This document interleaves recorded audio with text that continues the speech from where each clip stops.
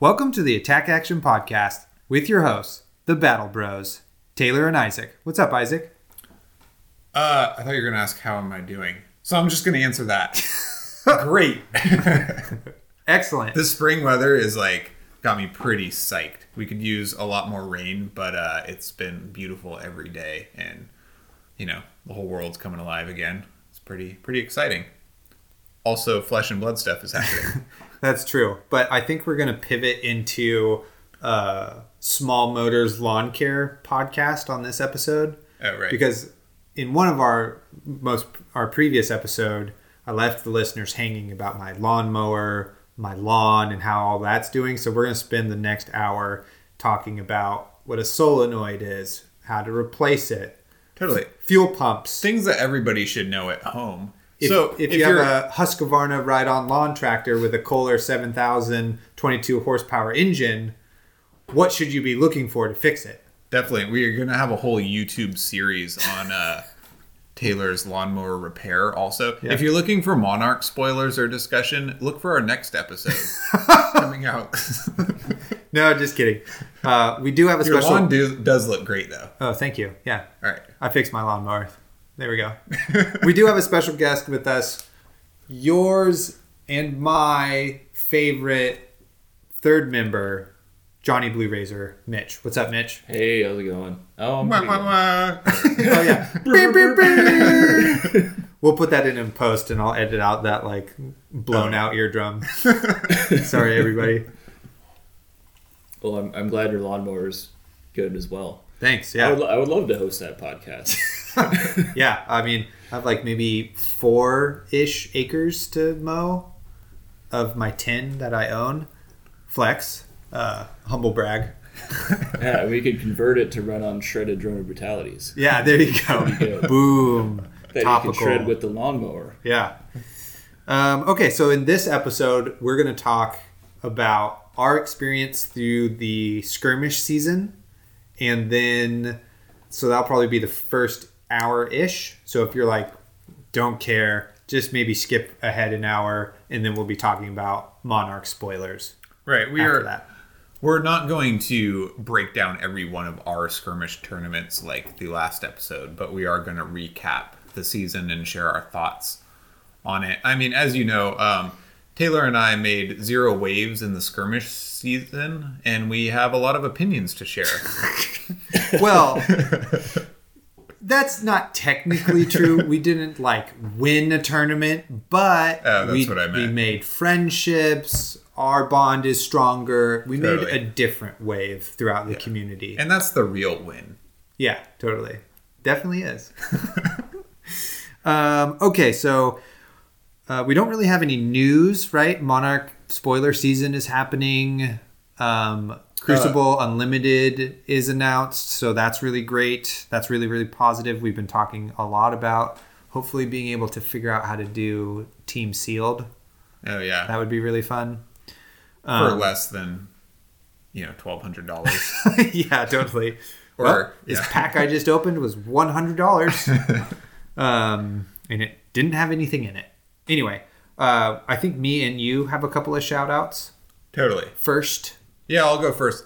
So Sean, the sharpshooting sniper, that's all the alliteration I got. Azalea player, who we both played in the last tournament. I just wanted to shout you out because good job for playing Azalea. What a great character. And played very well. Totally. What's really fun about that is that in 96 people, Sean not only played you, played me, but then also played past guest Thomas. So we played the whole crew. Totally. Pretty funny. Yeah, he's one of our best friends now. Yeah, totally. He's like, dude, I just played someone with that exact mat. Because we both have this Star Wars Destiny mat. And I was like, oh yeah, you're the ranger that Isaac played that he told me he beat because you have Gorgonian Tome. And then in my mind, I'm playing Runeblade. And I'm like, I just took out Gorgonian Tome yesterday. This is my chance to draw 2. Live the dream. Yeah. Or let him live the dream and draw 2. Yeah. Anyway. That's Sean's spice as he runs Gorgonian Tome. I think for the Ravenous Rabble play, Ravenous for 5, go again. Totally. revealing a tome. And cycle your deck faster, I guess. Yeah, totally. So yeah, shout out to Sean. I told you we would shout you out. Hit Irina's prayer for Max. Yeah, Max Irina's. I don't know. Yeah. What other uses are there? I don't know. Flex on your opponent. I don't know. Anyway, great job, Sean. You're a good Ranger player. Totally. Keep at it. Totally. I'm excited for you and Isaac to get together and go Ranger Mirror head to head. Totally. I'm pretty psyched. I will be playing probably only Ranger now that it's constructed season. Hell yeah.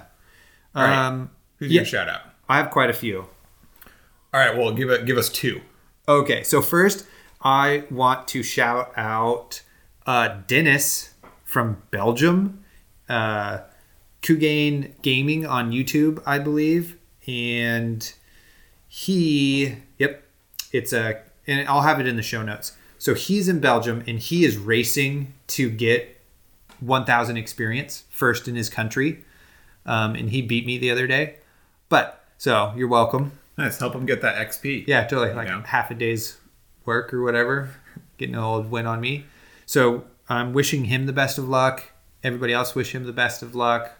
Go follow him on YouTube. He's doing some Flesh and Blood content and that sort of thing. Yeah, get that gold foil. Totally. My other shout out, actually, I guess this is my last shout out, is to my new friend Arthur from Canada.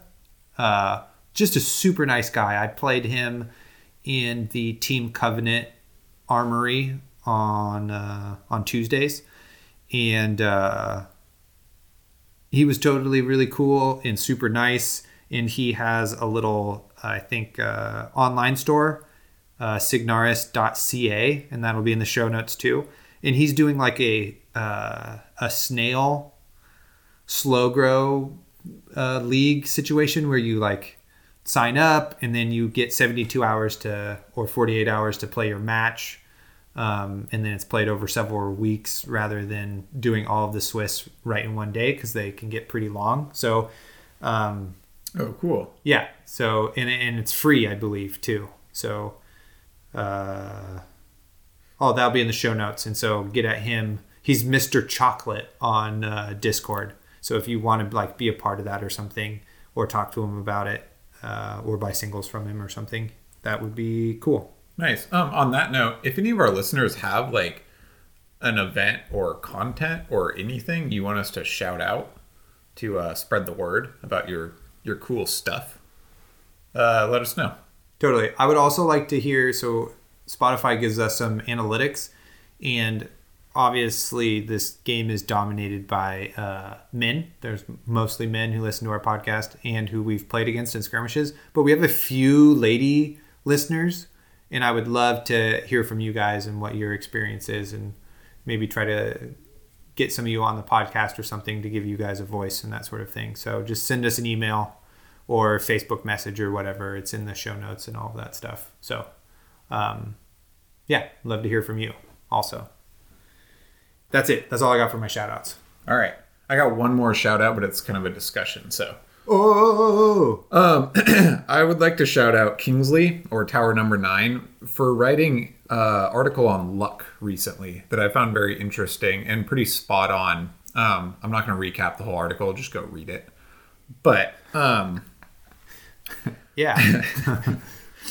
He talks about considering luck, how people overvalue luck in games. Like, it's pretty easy to blame a loss or occurrence on luck and therefore not learn anything from it, was one of his main points. And he talks about making decisions,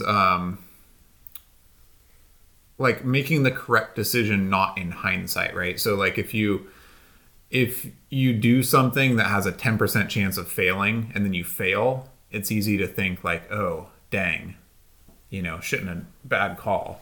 But in reality, 9 out of 10 times you'll win that game, or it will succeed. So you always need to make the right call despite having like a pretty, disappointing loss or whatever.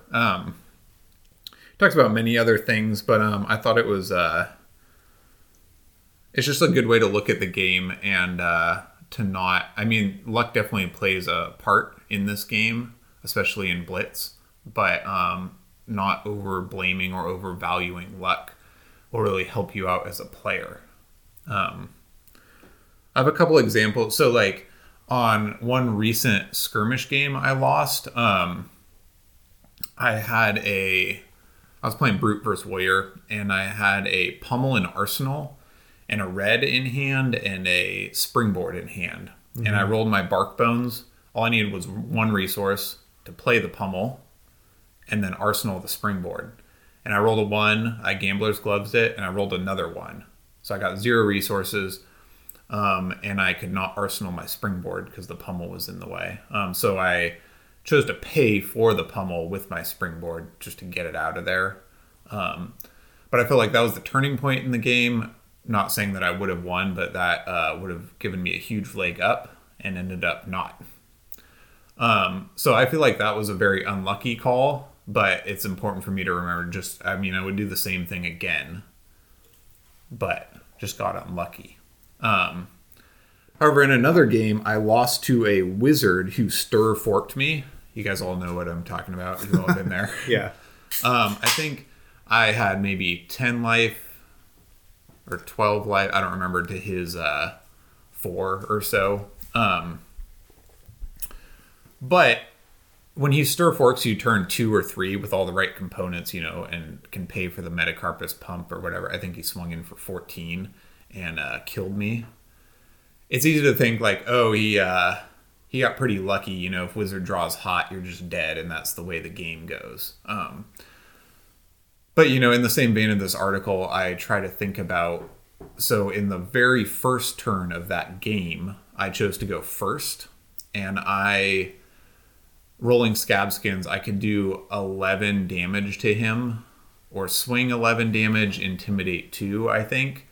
And he chose to Kano and burn me down. So with 2 blues in hand, I think I chose to take 10 in order to deal 11, when I could have maybe dealt 6 and taken 5 or 6 or something like that. Right. It seemed like a favorable damage trade at the time, except that it's against wizard. So I chose to put myself in that situation of it being 10 life to 3 or whatever, instead of it being 15 life to 8 or whatever it would have been. So that was a decision I made, that I'm not sure if it was the correct one, and allowed him to stir fork me. Even if I had survived that play, I would have been on pretty low life, and he probably would have gone on to win anyway. But trying to think outside the realm of his hot draw, right? What decisions could I make around luck. Right. Yeah. So anyway, those are just 2 things I kind of thought about in the lane of this article. So if that kind of thing interests you, go check out that Tower Number 9 article. It's very well put. Yeah. Shout out to Kingsley. Yeah. Great job. Hell yeah. Is there anything that you would like to talk about in this line, or save it for later? Or no, we'll save it for our skirmish talk. Oh, which we're getting into. Right. Segue. Oh God, it feels like we haven't done a podcast in a long time. Yeah, but me neither. It kind of does. Huh? Definitely not. You haven't been on. It's because the last one was remote. Oh yeah, we did it. Yeah, which was fine. Totally. Good soda pop. Yeah. Okay. Yum yum yum. Well, let's get into it. Let's talk about Nom. Let's talk about skirmishes. All right, and that sort of thing. So, if for some reason you don't know, the LSS gave the okay for stores to put on webcam events in Discord with prize support from LSS. So it's participatory prize support. You don't have to win to get prizes the majority of the time. You just are added in a drawing, and LSS sends you a cold foil or a play mat or something. Totally. And a lot of the stores offer up lesser or similar prizes for first place or top 8. Yeah, to get people in and stuff. Yeah. Yeah.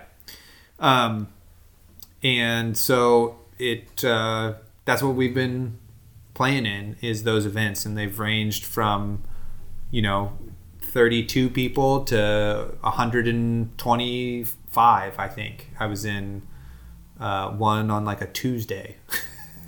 A Tuesday afternoon, yeah. And there was 1 million people there. It was crazy. Which is really cool. It's really cool to see that many people playing Flesh and Blood and to see a lot of the same faces. Like my friend, I would call you my friend Christian. He plays Mechanologist, and I've played him in like 3 of the 8 events I've been in and stuff. Really cool dude. Yeah, definitely not small, but you see faces over and over. Yeah. It's like a tight community. Yeah, totally.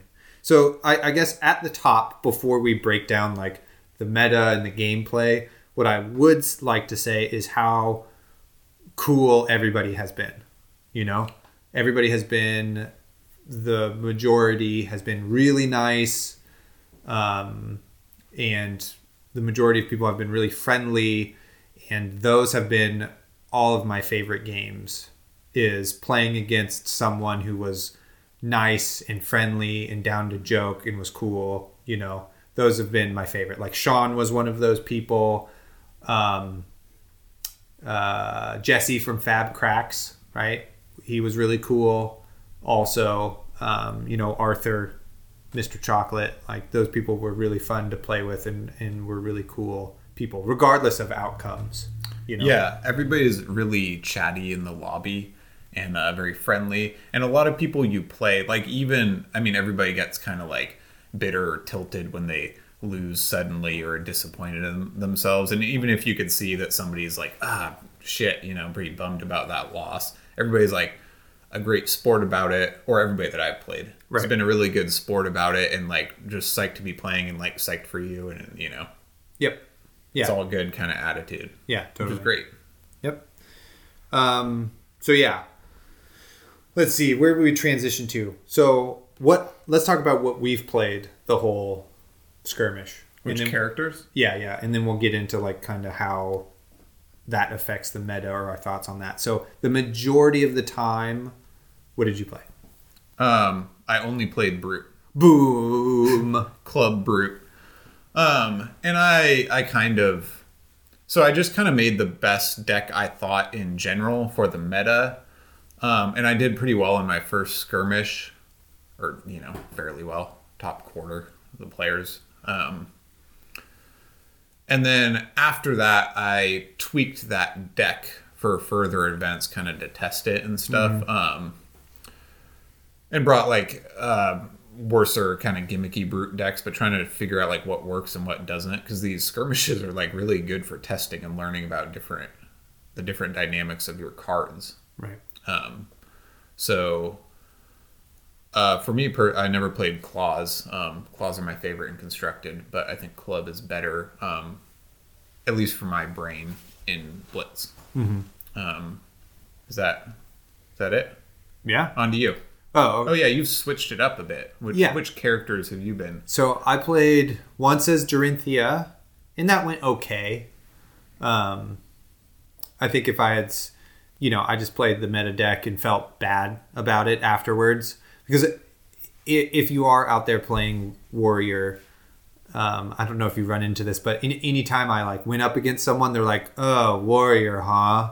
And then you win, and they're like, "Cool, great game, attack reaction," Yeah. And you're just like, "Oh man, I feel bad right now." Even though it's fun to win. So, which you should. I mean, you should be able to play Warrior. Yeah, totally.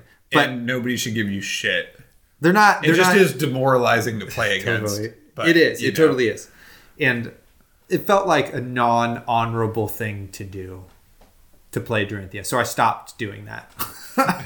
So then I switched over and I played Kasai, which is kind of the same thing, and had mixed results with that. And I also tried Cavdane once, and I got spanked, like Dang. hard, like upsettingly hard, like what the fuck am I doing? I have a podcast. This is embarrassing, Were you promoting our podcast to your? No, I stayed quiet. Yeah, kick the shit out of you. This is somebody else's list they came up with. I lost a bet, But the majority of my events, I played Runeblade, and felt better about that, and it was much more fun. That's my favorite hero, and it was okay playing like a tier 2 deck most of the time. you know. I definitely threw a bit of a fit in the final event we were in. Just lost 2 right away and lost 1 on like a bad mistake. Lost to a Razor Kadachi. Nice. Sorry, I played Ninja. Yeah. That's great. Love it. Totally. And I didn't even think of that line and should have thought of it. And I think would have given myself a chance to actually win.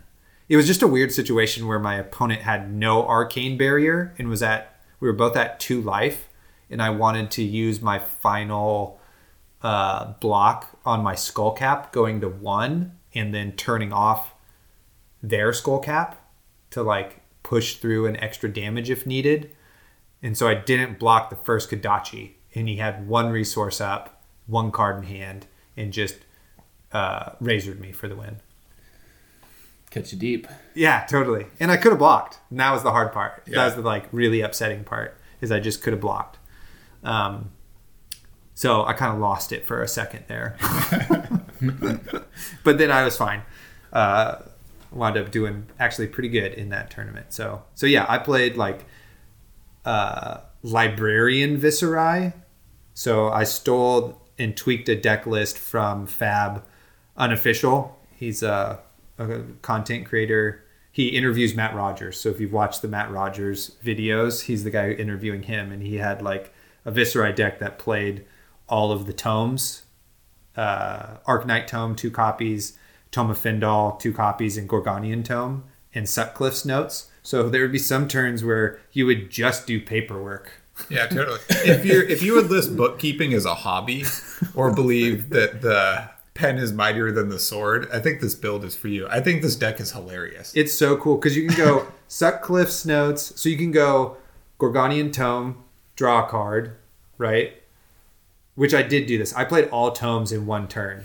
So I started Gorgonian Tome, drew a card, played Tome of Findal's from Arsenal with Mage Master Boots, drew 2 more cards, played Sutcliffe's Notes, revealed some attacks and non-attacks, reordered them, played Tome of the Arknight, drew 2 cards, and then I like swung it. You know, it was like a 18 damage turn or something like that with Rune Chant, you know, like plus the Rune Chants, putting it to 18. Right. It was awesome. I don't know if I won that game or not. I like blacked out after that and like messaged Colin right away. Like, tournament's going okay, but I did play every tome in 1 turn. So I feel like I've won. The bureaucracy is up and running now. Yeah, totally.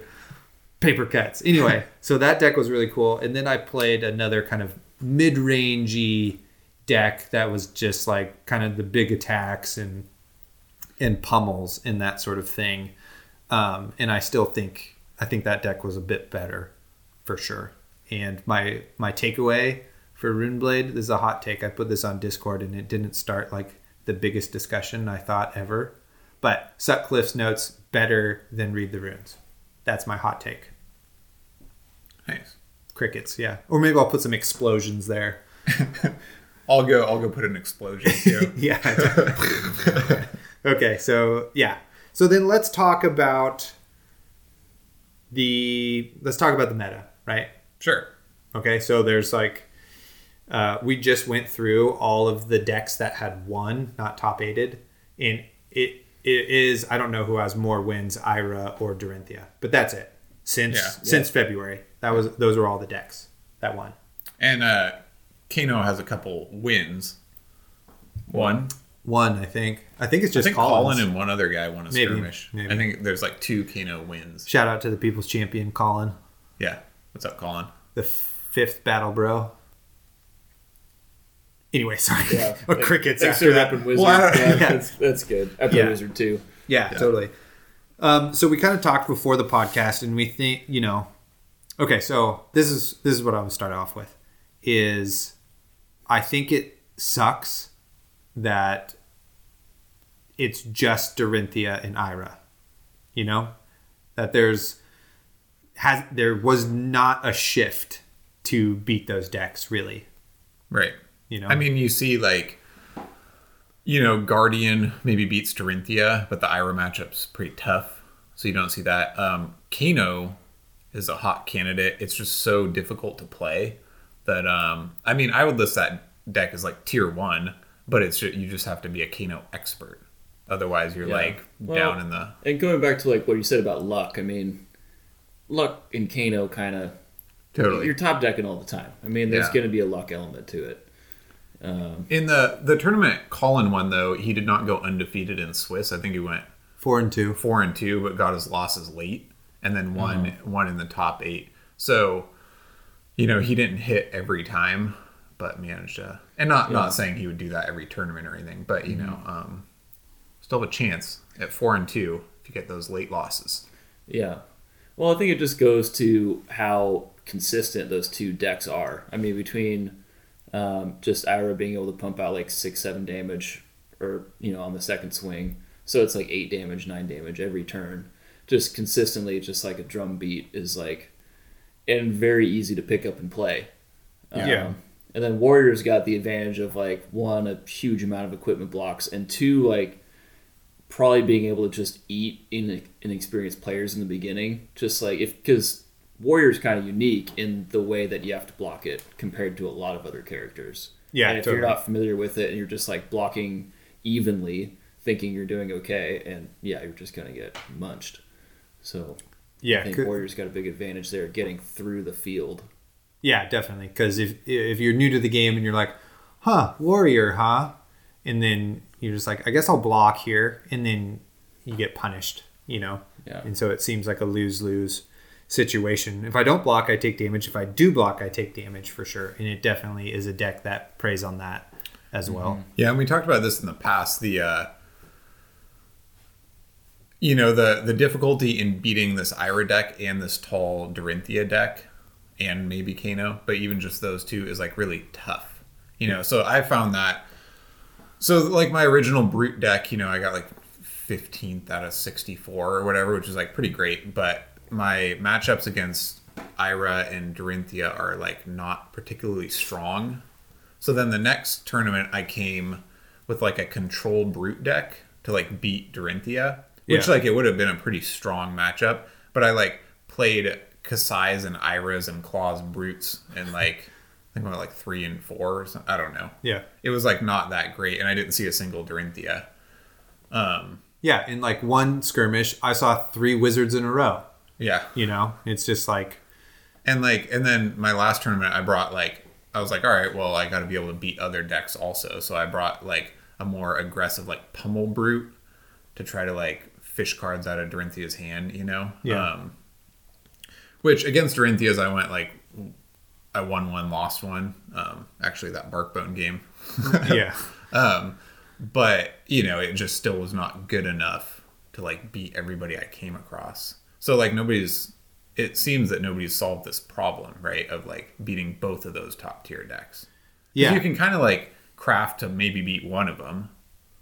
Yeah, if you're not playing Dorinthia or Ira. Yeah. Like, we see that with Runeblade, right? Like, Runeblade gets some top 8s. Yeah. Or even wins 1. But it's like the OTK build, right? And it's if you wind up playing mostly Iras, if it's an Ira heavy, then that deck does really well. But it has a much harder time against Dorinthia. And then like is basically a like 80-20 loss rate to wizard, So then if there's like plenty of competent wizards, you're like done for. So yeah. That's who do you think is the dark horse to upset this trend? Well, we still like Kano, but there needs to be more excellent Kano players to force the field to tilt. Because it's like even if you're a good Dorinthia player and there's like 1 or 2 good Kano players in a 6,400 player tournament, it's like you're not going to like change your deck. Yeah. I mean, it's kind of like what we saw in the opening of the Skirmish season where people had over-adjusted to Kano and then not many showed up. Right. Yeah. Yep. Yeah, totally. Or like that happened at the Calling, right? Is that people thought there would be more wizard represented than there was, and there was just like more Ira, And yeah, it's totally like if either Dorinthia or Ira had to, like, if they knew there was like one really good wizard player. Like we know there's like Tower number 9 is a really good warrior player. Rob, shout out to Rob, Tellurian Dropouts, really good warrior player. Dante from Canada is like a really good Ira player, I believe. Like if there was one of those in the mix who was like a Kano player, no shade on you, Colin. Yeah, besides Colin, you mean? Yeah. I got you, Colin.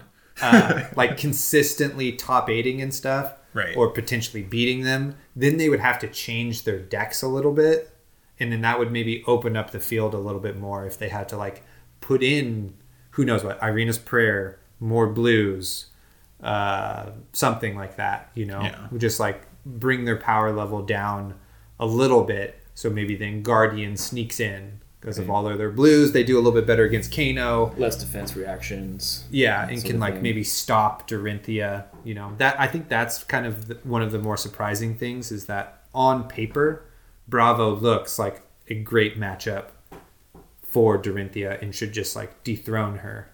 But that's like not the case. Too many Iras. Too many Iras is what I think. You know. Yeah, and like we've seen some Bravos top 8 and that sort of thing, but. I think also the nature of it being a webcam online thing and it still being 30 minutes when there's sometimes technical difficulties or whatever, you know, the game just has to go slower because you have to read everything, tell them everything, you know, etc. You can't just like play your cards and your opponent can see and know and that sort of thing. That perhaps Bravo's strategy, which is a little bit longer of a game plan, has a harder time in 30 minutes. Getting a draw that's is a short amount of time. So. Getting a draw is like really bad. So not being able to comfortably play out that Guardian strategy is... Yeah, there's a lot of times you're sitting and swinging hammers and... Yeah. Block. Also, I've seen like a number of brutes, and I've been pretty steadily beating Guardian with brute, which kind of surprises me, but maybe in Blitz, that's also not a great Guardian matchup. Yeah. I don't know, just the more bad matchups, the rougher it gets.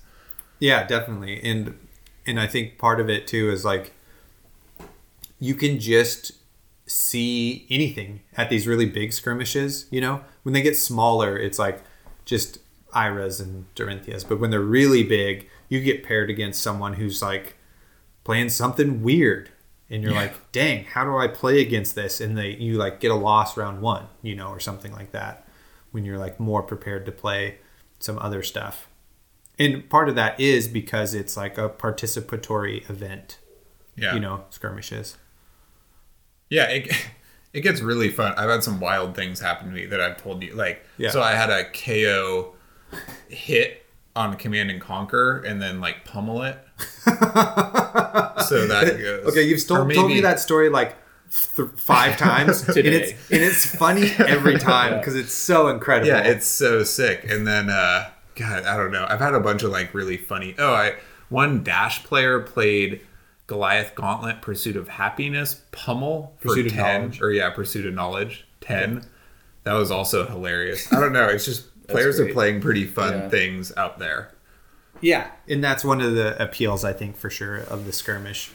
But it's also really hard to like want to be a tier 2 player with a tier 2 deck to try to eke into like, you know, the top 10, even top 15. Yeah, was tough. Yeah. So what advice do you think you'd have? Like, what do you think the weaknesses are in Ira and Dorinthia that could be exploited as a tier 2 player? How do we pop this bubble? Well, I think getting to deal arcane damage to Dorinthia and having pummels is effective, right? So that's why not running attack reactions, basically. Yeah, they're not running defense reactions. Sorry, that's what I mean. Yeah, and a lot of times they'll just block with their equipment, you know? Mm-hmm. So what I found is they'll just take whatever rune chance I have and just block with equipment to hold on to their cards. And so then if I just pummel them, then they do have to get rid of a card, and that's a little bit easier to handle. Sure. And they block for the exact amount, so they usually more damage. Block for the exact amount, yeah. So that has been pretty good, but the issue with that is, excuse me, is just like it's still a really tough matchup as a Runeblade player, And then as like mid-range Runeblade, Ira's just really good, and it's just really hard. But now that they're a bit more aggressive because Drone's gone and they've put in like another red card that just goes away, you can kind of catch them with all red hands and kind of have like a runaway turn for sure. Mm-hmm. But it's still really hard to have to deal with Kodachi for 2, Torrent of Tempo, Yeah, I feel like, like combo decks like Claw's Brute or like some type of Guardian build-up could like destroy Ira just in... I don't play Guardian, so I don't know. But just in Blitz, though, I find there's just like not enough breathing room for a Claw's Brute combo deck. That's the strategy that I would think would win. But yeah, it's just like not like if we all had 25 health or 30, it's like you could do it. Yeah. But it's just like Kodachi for 1, Kodachi for 2, like pokes you full of holes. Yeah. Like pretty quickly. You go down to 17, you go down to 14. You're just like on the clock. I mean, Wizard is really, I think the answer is that there's definitely some folks out there who I see are always playing Wizard, and they're like getting better and stuff. But, if you only play in one skirmish every weekend, you get like 5 games in, and then over a whole month, you've gotten in, 20 games, which is still like not enough to be an expert Wizard player. Yeah, you need a lot of reps at Wizard. Yeah, totally. Colin's been playing exclusively Wizard for a few months. It's a good call. I mean, it's a whole different mindset to be in. Yeah. Totally. And the play patterns are way different, but Benji's the answer.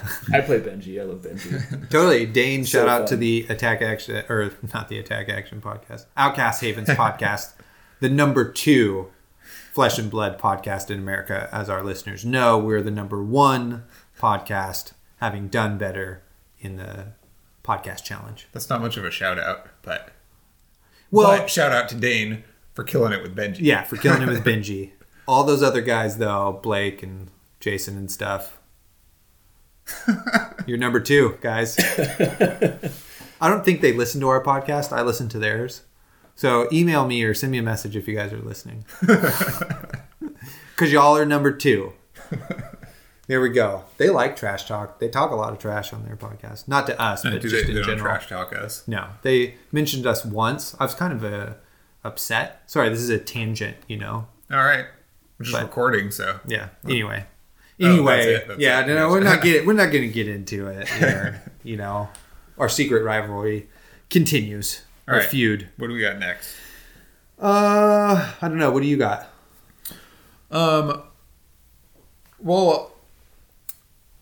I was going to say a few things just about the Blitz skirmish game structure in general, if you want to move on to that. Is there anything else about the meta or the... No, I mean, we did kind of list what we thought the tier of decks were and that sort of thing, but... Do you want to just rattle them off? Yeah, so we were in a consensus on tier 1 is definitely Dorinthia and Ira and Wizard if played properly. On the periphery. Mostly not Wizard, though, because not enough. Yeah. Sorry, all Wizard players. But so maybe Wizard is like tier 3 if you just aren't Well, it's also proficient. just the field. Like how many Iris and Dorinthias, 50% of the field.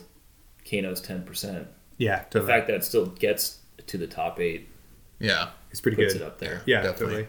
And then tier 2 is Runeblade, Brute, Kasai, Bravo, maybe Benji, Benji! Those are kind of the tier 2 decks. No shade on Benji. There's just not a lot of Benji players. But maybe Benji's tier 3, So those are the decks that like consistently have made top 8 multiple times but never won, And then everything else is... Did you say Viscerai in there? Yeah. Runeblade's tier 2. And then like tier 3, right? Benji, everybody else, Katsu, and then tier 4 is like Data Doll, Cavdane, Shiana, Azalea. Yeah, Azalea's probably a little bit better than those decks though, so maybe tier 3. But yeah, Katsu, whatever. Tier 3. Yeah, totally. So that's kind of where we would rank those decks. No offense to anybody who runs those decks, but No, props, really. I mean, Yeah, totally. it's like fun to play the character you love and to get better. Yeah. It's just that's the result so far. Yep, totally. Exactly. Speaking of, one thought I would like to share about Skirmish season is going into this, I had pretty much, not exclusively, but mostly played Azalea in Constructed, and had less practice with Brute and had not so much Blitz practice. So from the start of the season to the end of it, I've learned quite a bit of nuance on how Brute plays, especially in this low life format. And, as with playing Azalea before that, you just learn it takes so many reps and such a long time to get truly good with your character, right?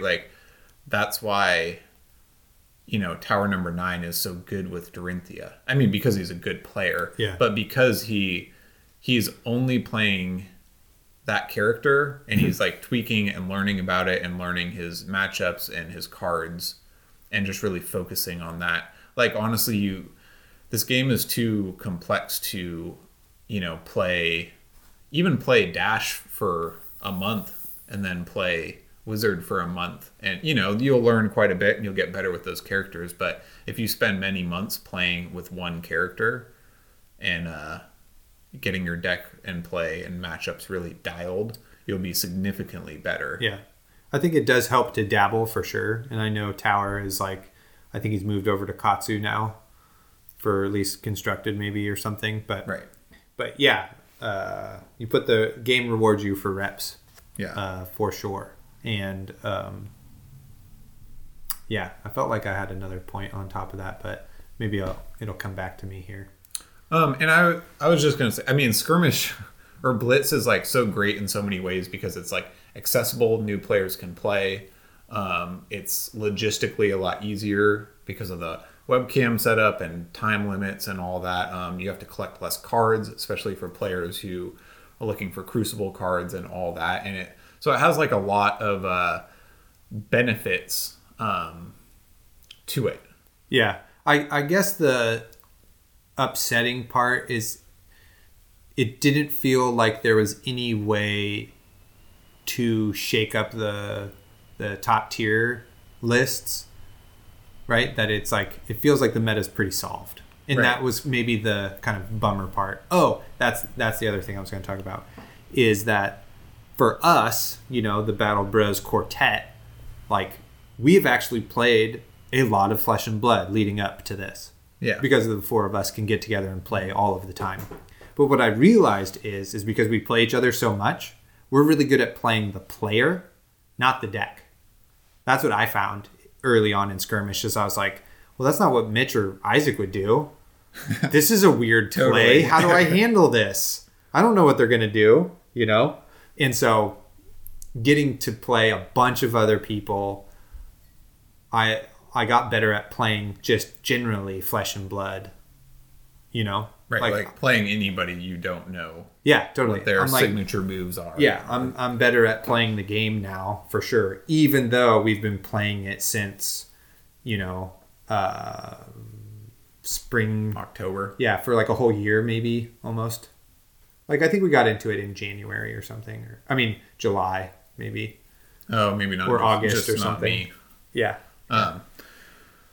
Yeah, and so that brings me to what I was going to... And this is not trying to be negative or throw shade on the game at all. We love this game very much. But I did find that just this Blitz format as it stands, I'm really excited for Monarch to come out and shake things up. Because just from what I observed, I felt like Blitz made certain aspects or cards or mechanics unbalanced or a little bit too powerful.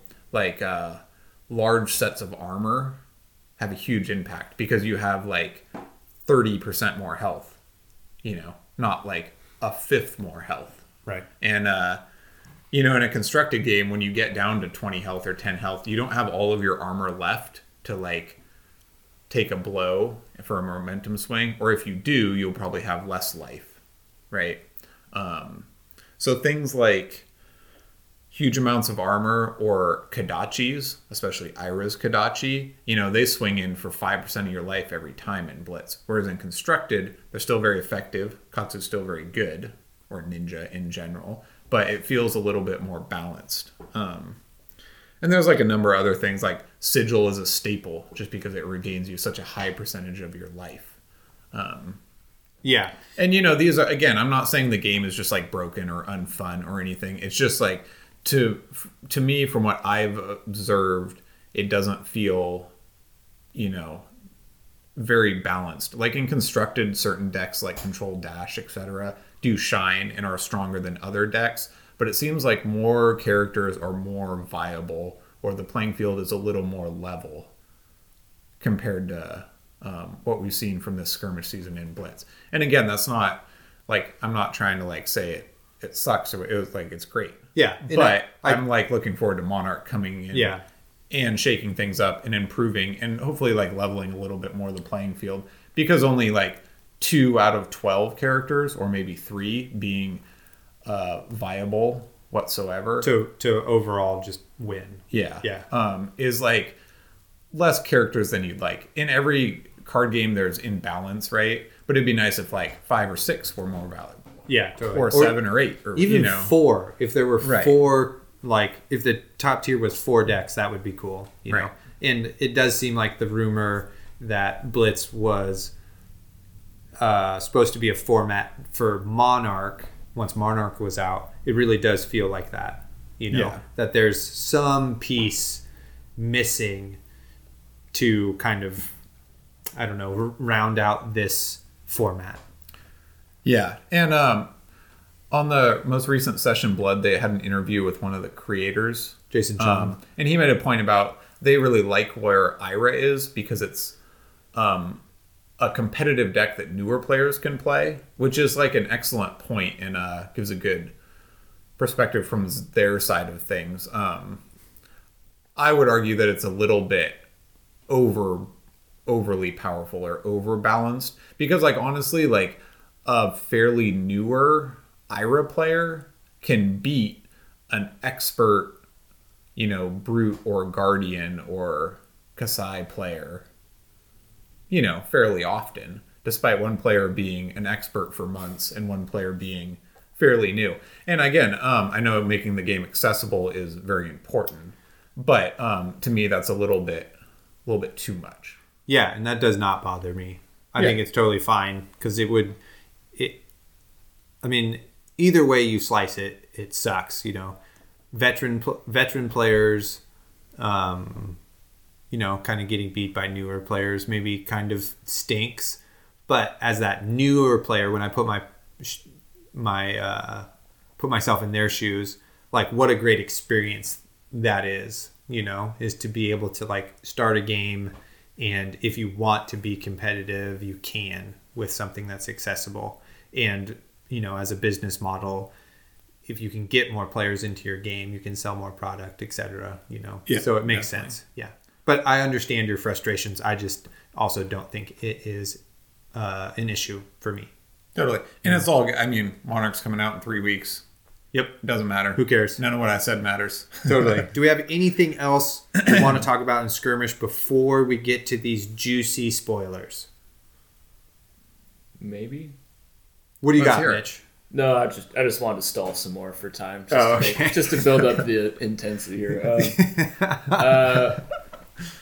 No, I think just like one little note just about Blitz in general is I think you have to get out of like the 4-card hand mentality. I think you really need to think about 2-card hands, maybe 3-card hands. And like that's where the power of like say Ira is super good. With 2 cards, you pitch a blue, 2 Kodachis, 3 damage, and then other cards say Torn of Tempo, 5 damage. It's just you have to change your thinking to when you're building your deck to get the most efficiency out of a small amount of cards.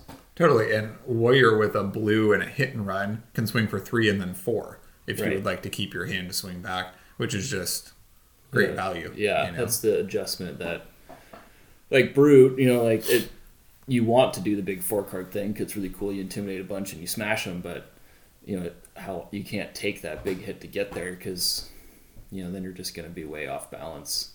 with the life, and they can just spend their life to get you. Totally. You know.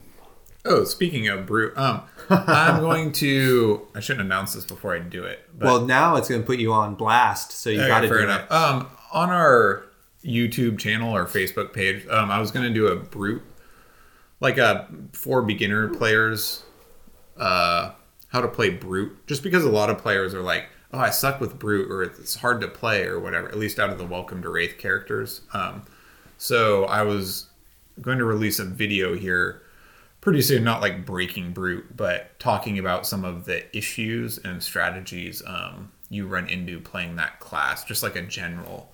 So if you watch my, 20-minute video, hopefully it'll jumpstart you a little bit into playing the class, because it's like pretty clunky till you like figure out how the mechanics flow. You know? There's a timing aspect to it. I think that might be reflective of how the field is. It's like Ira and Dorinthia are pretty much like you attack every turn with what you have, where say Kano and Brute and Guardian is more like a 2-turn or 3-turn mentality for how you build up an attack. And I think that Rootblade's kind of like that too, for sure. Is very difficult on the player's just mind and patience and everything to hold that strategy and actually do it when you got huge attacks coming at you. And you have to pick your moments. And in Blitz, if you pick one wrong moment, it can cost you the game. Yep. Yeah. But anyway, happy Skirmish season, everyone. Happy Skirmish season. We'll see you next year. Yeah.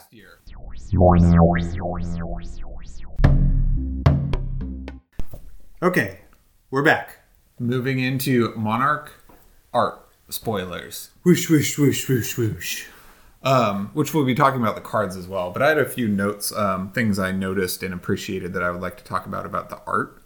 So there's an art preview, and you can go find that article on the main Flesh and Blood website.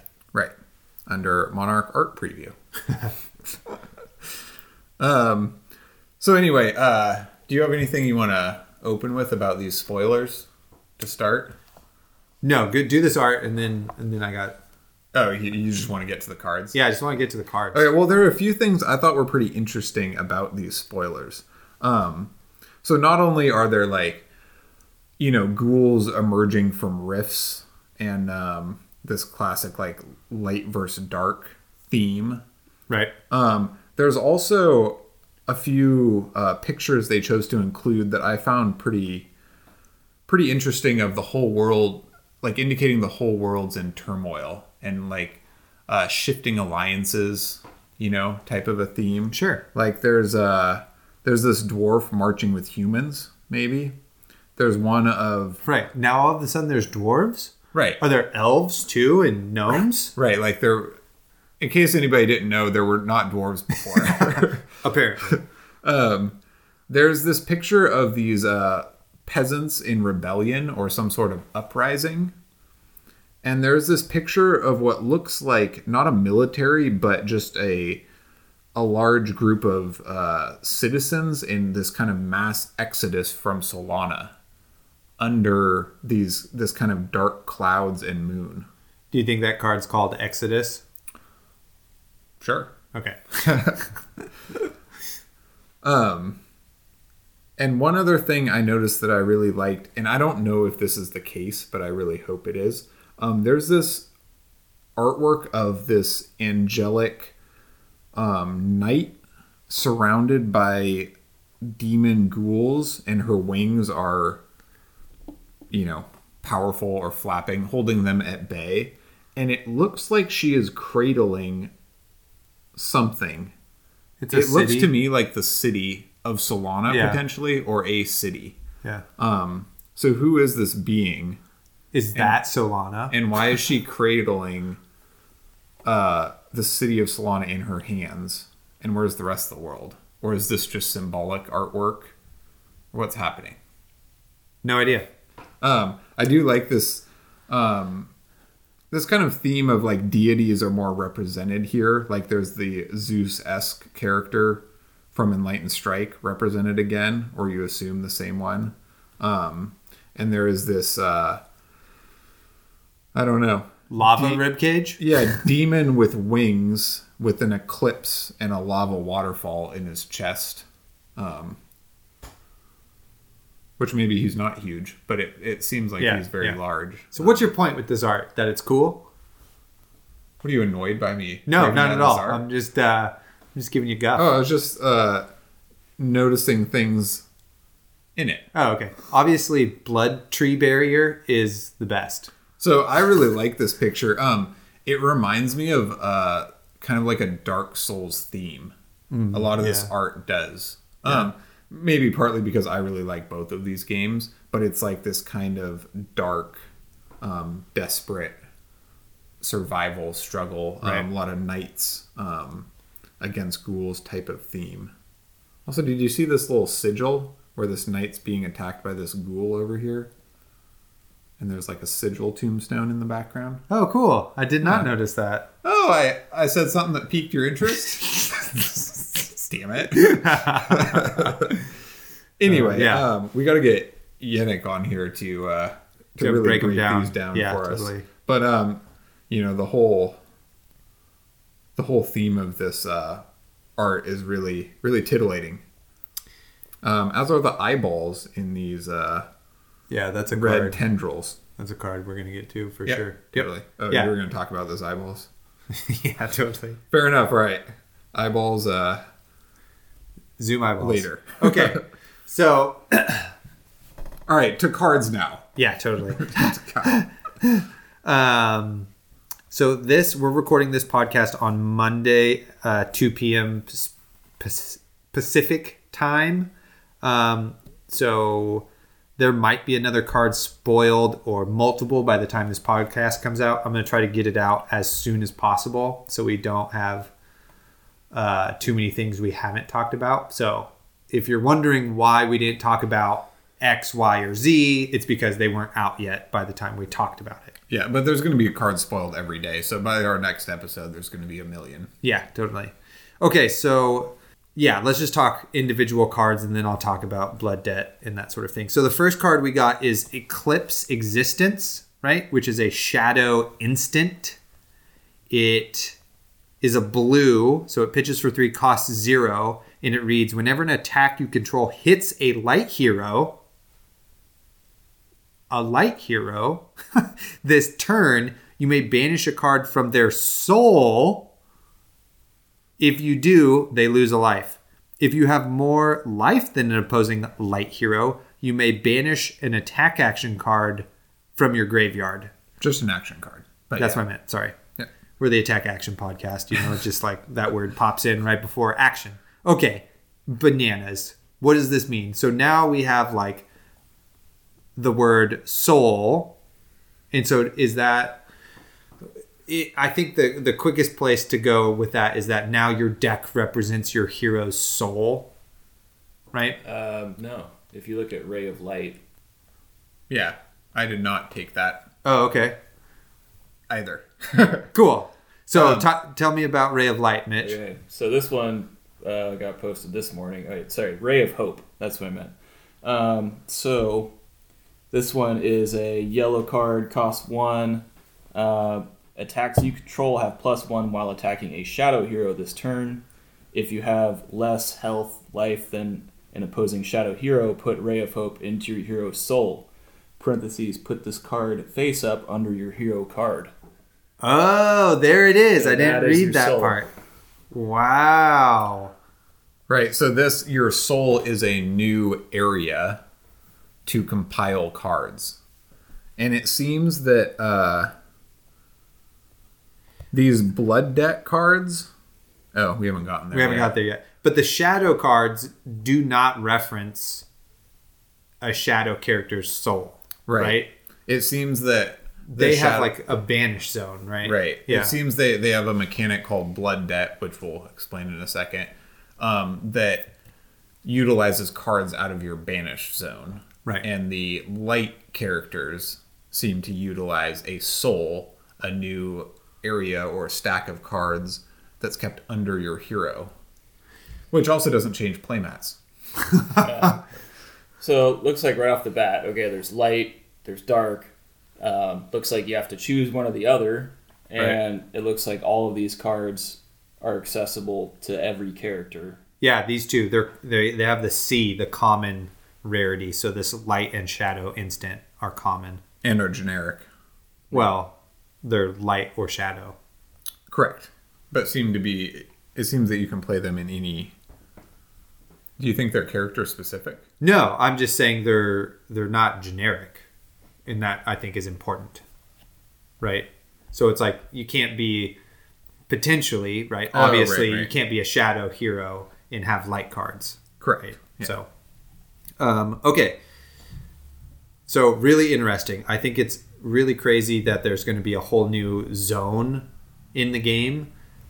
And I wonder if there will be an alternative win condition because of that. You know, like drain their soul or something. Maybe, or like if they have nothing left in their soul, maybe there is a powerful effect. Or if you have X things from your soul, maybe there's a powerful effect or something like that. Do you start with cards in your soul or not?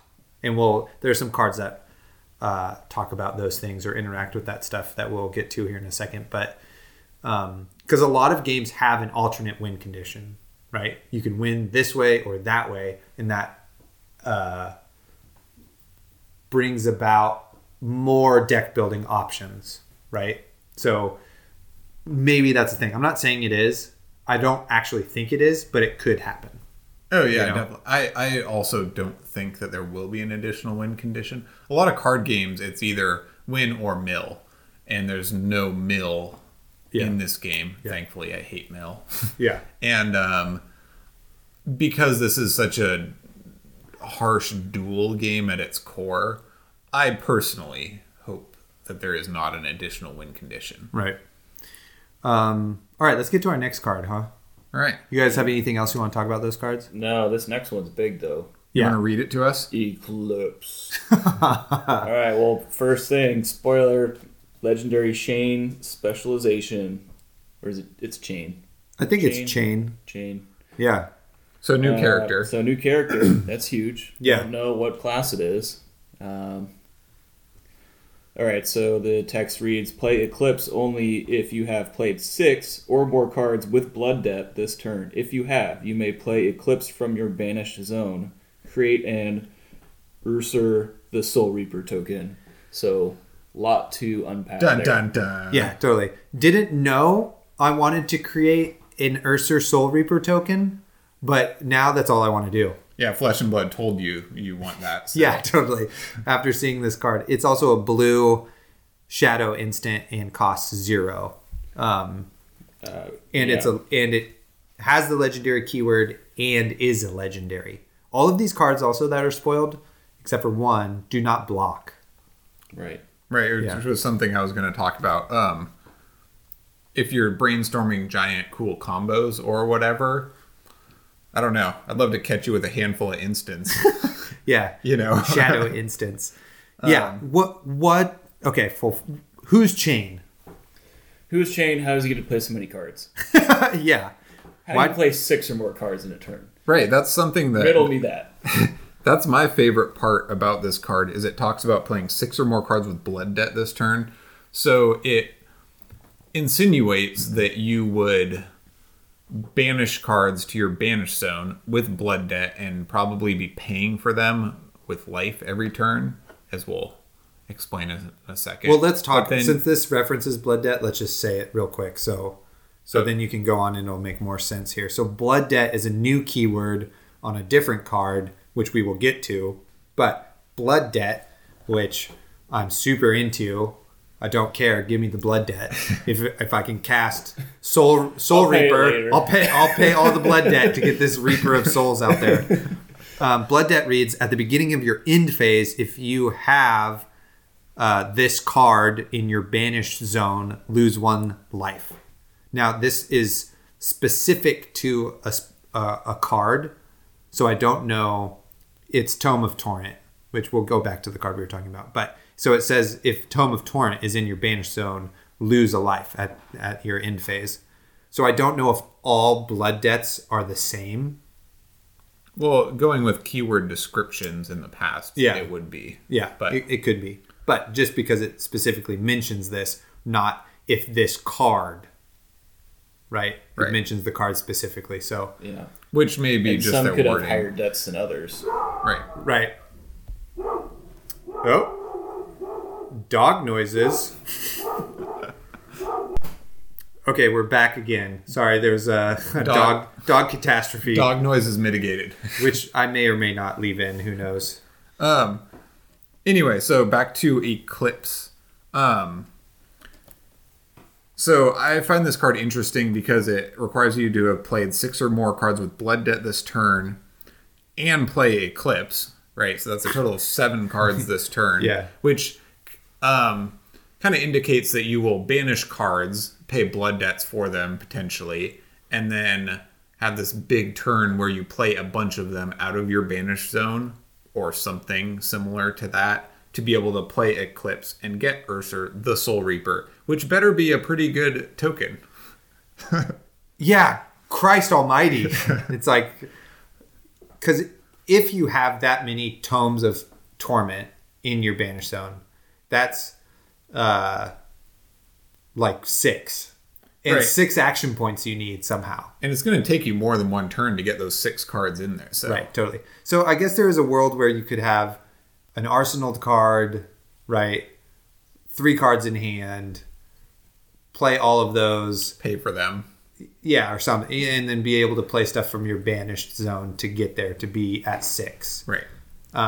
But currently, the 1 card in your banished zone, Tome of Torment, which I will just read now, does not have go again. So Tome of Torment is a red shadow action, pitches for 1, costs 0, and it reads, you may play Tome of Torment from your banished zone, draw a card. And then it has Blood Debt at the beginning of your end phase. If it is in your banished zone, lose a life. And this is a majestic card, indicating that it's fairly powerful, even though at face value, like a lot of majestics, it seems fairly underwhelming. Right. Yeah. So then it's like, well, you got to use this with Mage Master Boots just to draw a card. So, which is pretty good. Yeah, it nets you a card. Yeah, it nets you a card for nothing except for having lost you a life, potentially and more. Paying for Mage Master Boots and a piece of equipment. Yeah. So the toll is very high because if you have 2 Tomes of Torment in your banished zone for 3 turns, you've lost 6 health. And your opponent hasn't had to do anything, you know? So Reaper of Souls better be freaking good. I really Attack like... for 15. I really like this this name, Ursa the Soul Reaper, because, like, initially it just sounds like a generic evil god name or whatever. But this Soul Reaper name could be... alluding to his ability to affect an opposing light player's soul. Right. You know? Yeah. I mean, perhaps. It seems like a high price to play this card to get this token. So it's probably got to be very powerful. Like, so Zen State, right? To get a Zen State token is like pretty tough. Yeah. You know? And it's really good, though. It's really, really good. This is, in my opinion, a much harder thing to pull off and has to be like 3 times as good. This might be one of those, like, kind of chasing the dragon, like the super impossible thing to actually pull off, but would guarantee you a win practically. Yeah. Kind of reminds you a little bit of like the huge Eldrazi shit in Magic, where like has like Annihilator 5 and it's like a 12/12, like when it attacks you, it like kills 4 of your cards. But like in Magic, there's like a 2 cost like banish card that just like poofs it. So maybe like, you know, there is something to balance it out. It might just be like way too expensive to pull this off. We don't know, but I would hope not, because a lot of the majestics in this game are not like overly powerful, but are just good in their situation. So that, I mean, this legendary card, I would hope, has some degree of utility. I mean, obviously, it's going to be a big power play because of the wording. I think you're totally right about that. But just me personally, I would hope that it is a util card, not just. What's really interesting is that it's a legendary card that isn't a piece of equipment.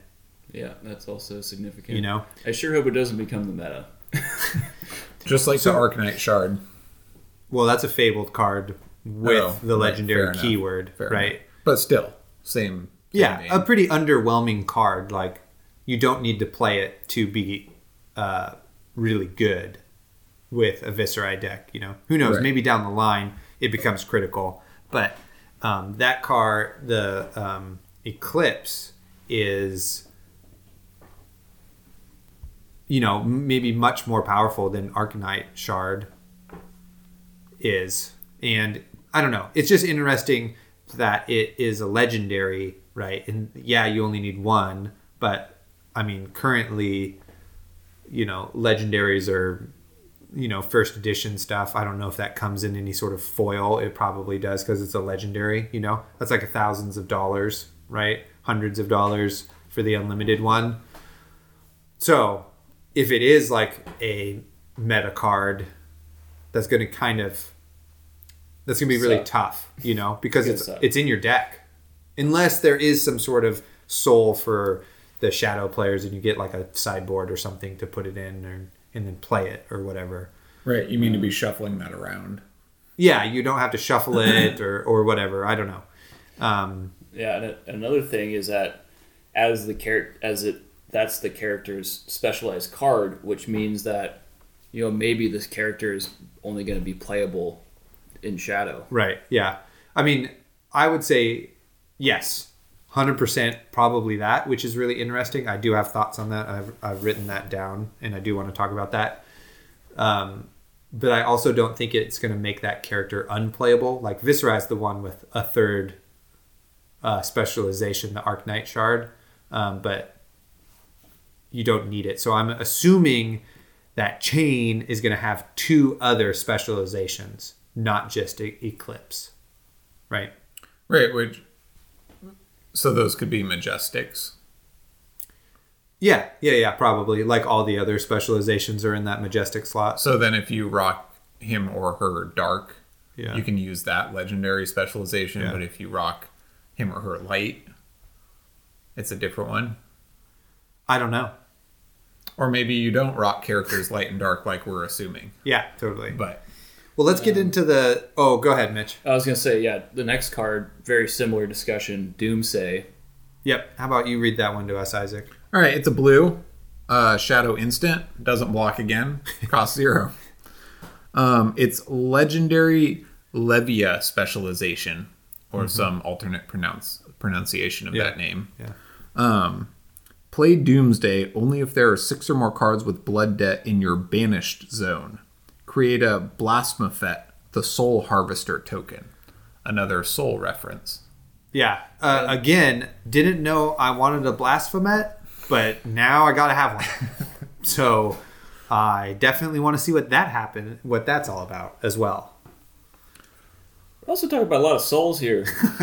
Totally. I mean, we're reaping souls, we're harvesting souls. Like, who's growing the souls? This stupid Is there light a soul heroes. cultivator? Is there No, just each of us.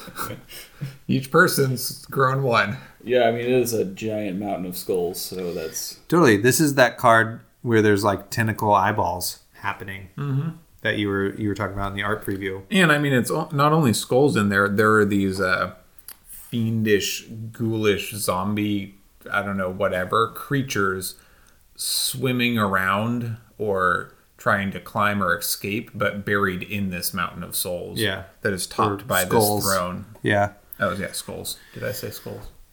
You said souls. Yeah, well. You know, they're connected to the souls. Yeah. Incredible. I love the direction all of these things are going in. Like, again, I'm not sure about a legendary specialization. That's like pretty tough. I'm pretty excited about these 2 new shadow characters. I definitely want to play them.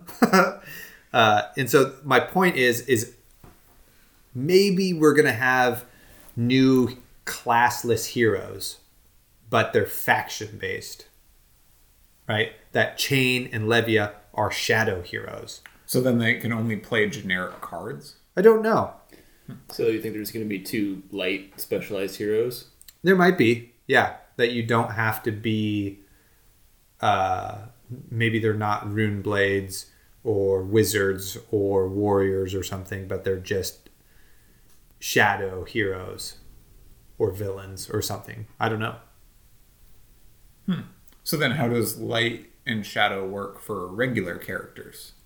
I'm not sure. That's like the biggest question, I think, after these spoilers, is how do I get to play Dorinthia, Dark Dorinthia, Light Dorinthia? Can Viserai be a light hero? Right? And will there be like light or shadow ranger cards that I can play in Shadow Ranger or Light Ranger? Or are the light and shadow cards only generics that you then splash in depending on which way you go with that character? Yeah. And how do you dictate if you can be either to your opponent? Right? Like, is there a different card now that I'm going to play or something like that, you know?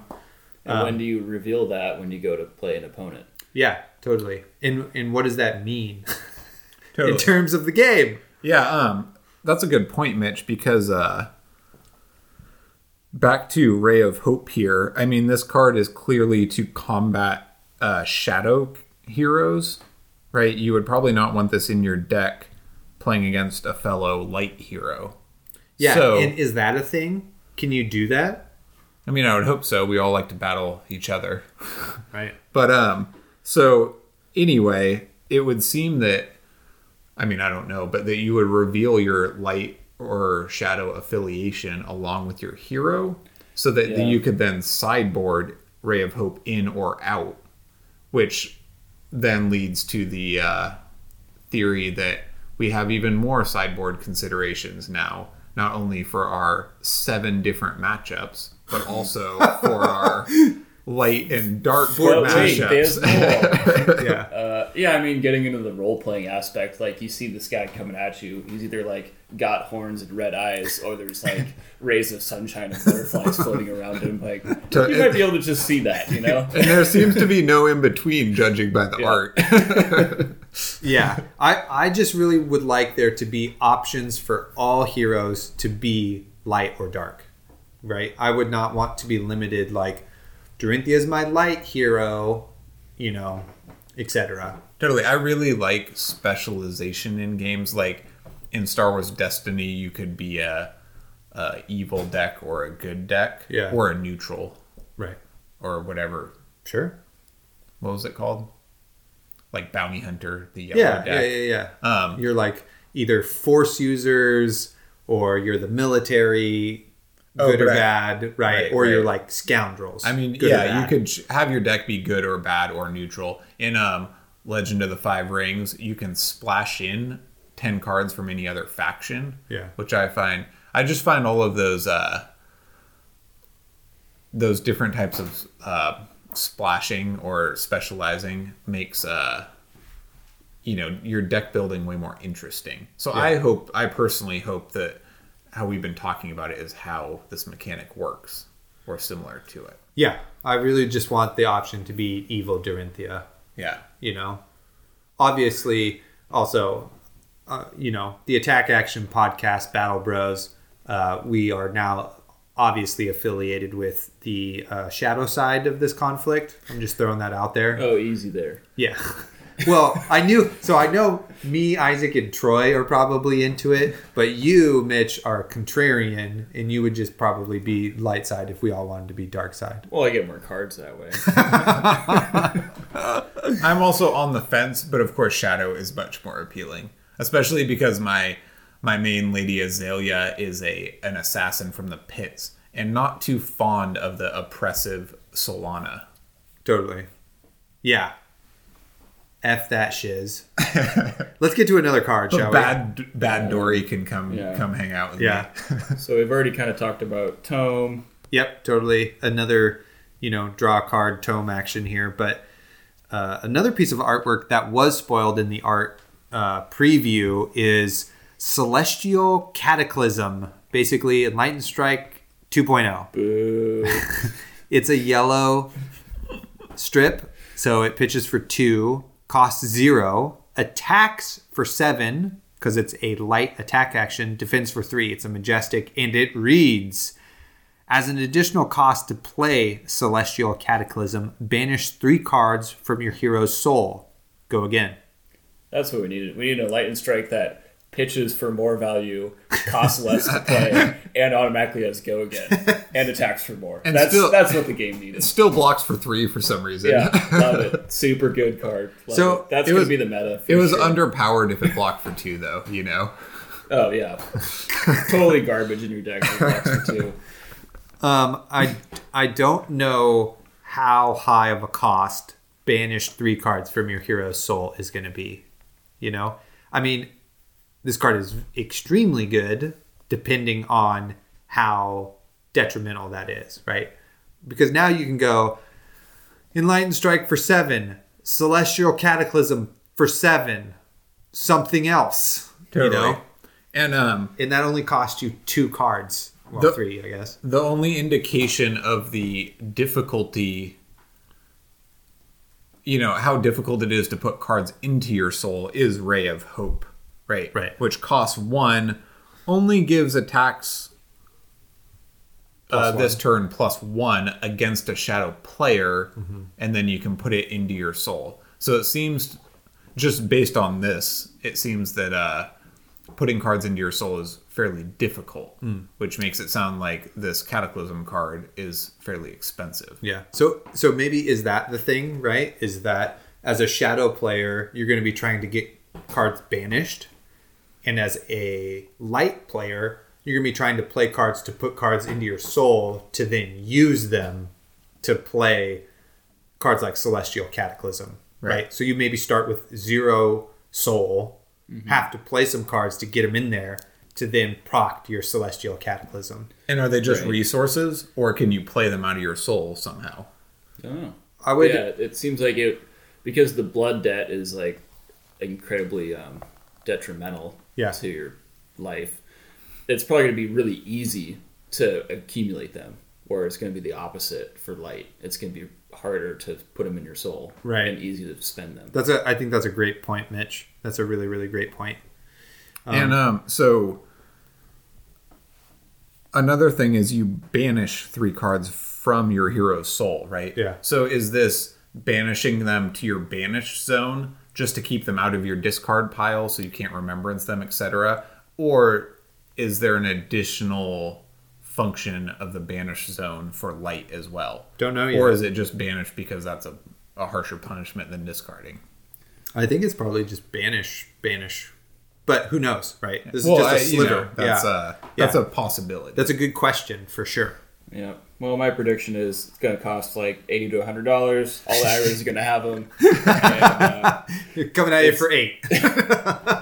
It's just going to be all Celestial Cataclysms. And you can also razor it, by the way.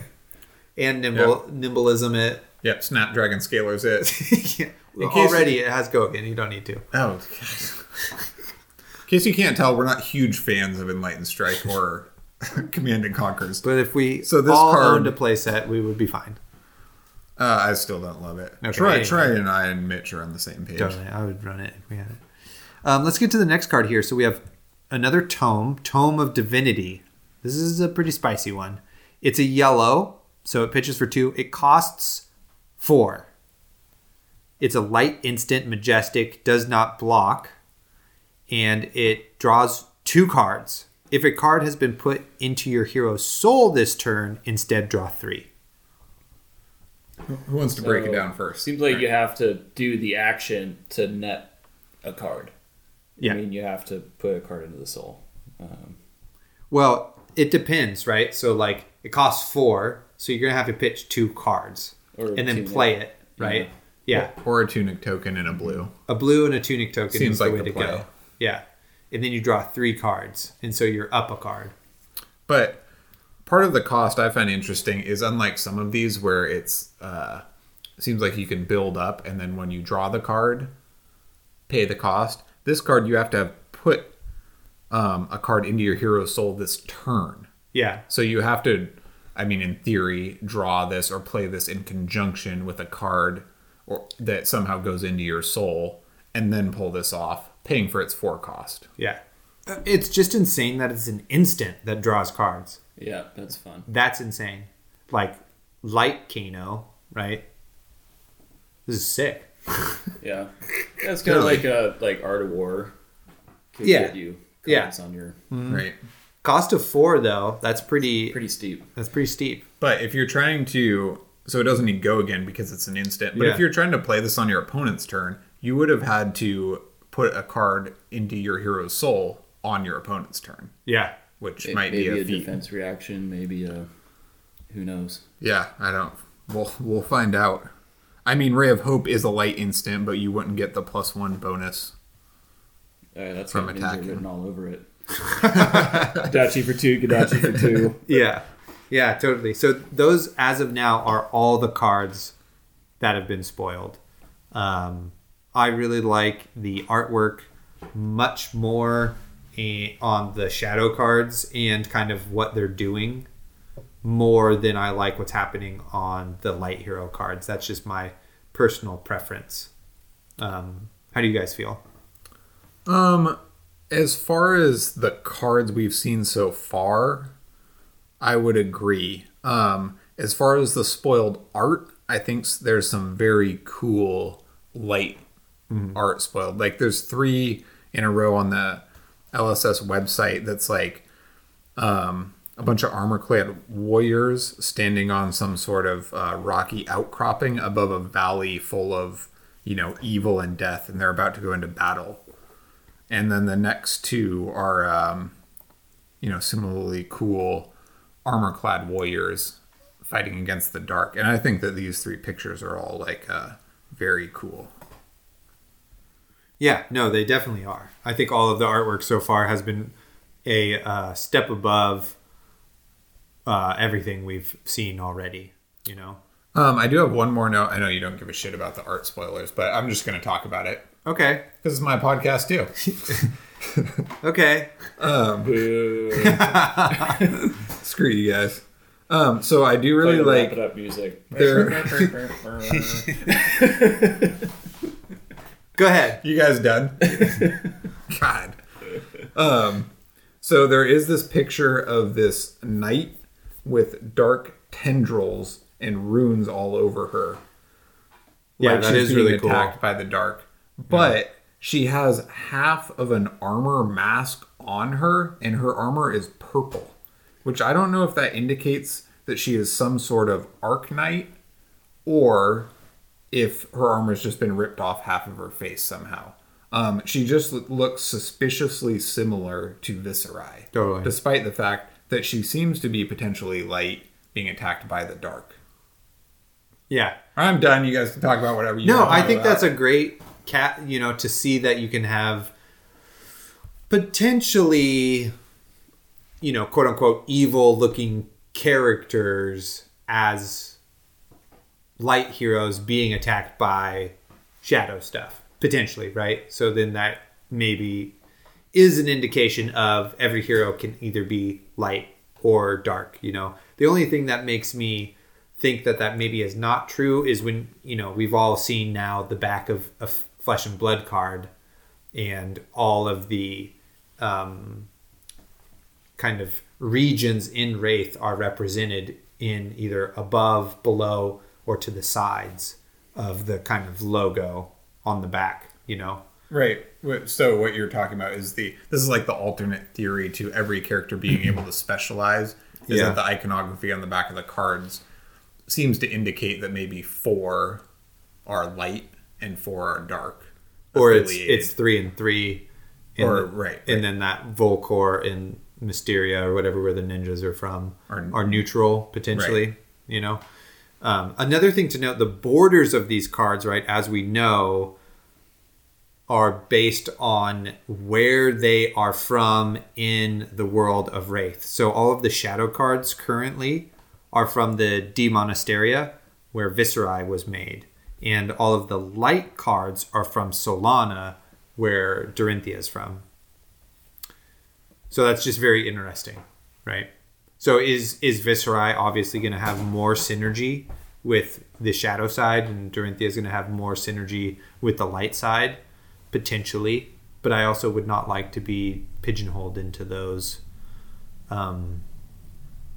roles, personally. I'm hoping that they're going to mix it up a little better than that. Like I said, with the different Exodus art and things like that. Yeah. You would really hope, because just to my mind for this game, it's, you know, like, so Solana is the beacon of light, but they include in the lore that it like reigns over and polices the pits, but just to kind of use it for its resources and just doesn't give a shit about its suffering, or like pillages the savage lands for its resources, right? And like slaughters the animals, right? So the brute just being an apex predator in their environment, you could argue is more just than Solana being a, you know, the shining city, that lords over and uses innocence, right? And like it's I'm not saying Solana is evil. It's just like break a few eggs and make an omelet. It's just like, I mean, that's in the lore, and hopefully they will continue, you know, along that same vein, making it more of a gray area rather than black and white. Yeah, the story could be much more complex than just like Solana's the shining light against the evil, you know, totally Dark Knights or whatever. And I really hope there's the story so far in the game and the lore has been like, okay, like pretty interesting. No story, just a lot of background. But I would love to just really nerd out on a ton of like actual story to this game. You know, like what's really happening, you know, what is going to happen, except, you know, just if there's like an actual more of a narrative involved in the game. I just think that would be so cool. Agreed. And personally, if anybody at LSS listens to our podcast, can you please release the lore book as not $1,000 collector's item that you don't open? Because I would love to just read that book. Oh, I have the scanned PDF. I know, but they made all this lore. I don't know why they don't just release it for the players to read. Well, somebody scanned it all, and it's out there for you to read digitally. Totally. But, you know, like, why won't LSS... Yeah, I don't know. Let you read their lore I don't know. for the game they created. Yeah, don't know. Yeah. Anyway. I don't have any. Well, I would like a non-collector's book to read. Thank you very much. Yeah, when's the HBO show coming out? Because I'll watch it. So you guys, like, overall impressions, predictions, what's coming next? I've got some thoughts. Well, you go first. Oh, okay. Yeah, for like what the next spoiled card is going to be? Or next group? Yeah. Yeah, okay. Just overall impressions Got or it. whatever. Go for it. Well, I don't know. My first impression was like a little bit of like disappointment, or not disappointment, but just kind of like apprehension. Because, I mean, really all I wanted was like a couple more attack reactions for Ninja. Just kind of more of the same, just like a little more diversity of cards to choose from. And this seems like a huge shift. Yeah. Going into light and dark. I think that given the two heroes we've seen and all of the light and dark, I think the other two are also... I think all four heroes are going to be like too light, too dark to make the whole thing draftable. And I think it's going to be... I don't know if they're going to be in the same classes. I think they could be their own thing. That just seems to be the direction this is going. I think that the blood debt and the soul thing, that each character is going to have some sort of power that interacts with that. Right. There's a lot of question marks as to where the old heroes fit into this whole thing, but that's my prediction, is that this whole thing is just, it's going to be its own little like micro draftable world where like the old heroes aren't really going to be a part of at least the draft element of it, and they could kind of fit in like you choose light or dark, but I think it's going to be its own contained thing. I think that is a very sound theory, and I certainly hope. Right, so I love playing Azalea, and I was hoping for Azalea to get a pump, right? Which I think she will. So I was just hoping for more Ranger cards to make her stronger. Yeah.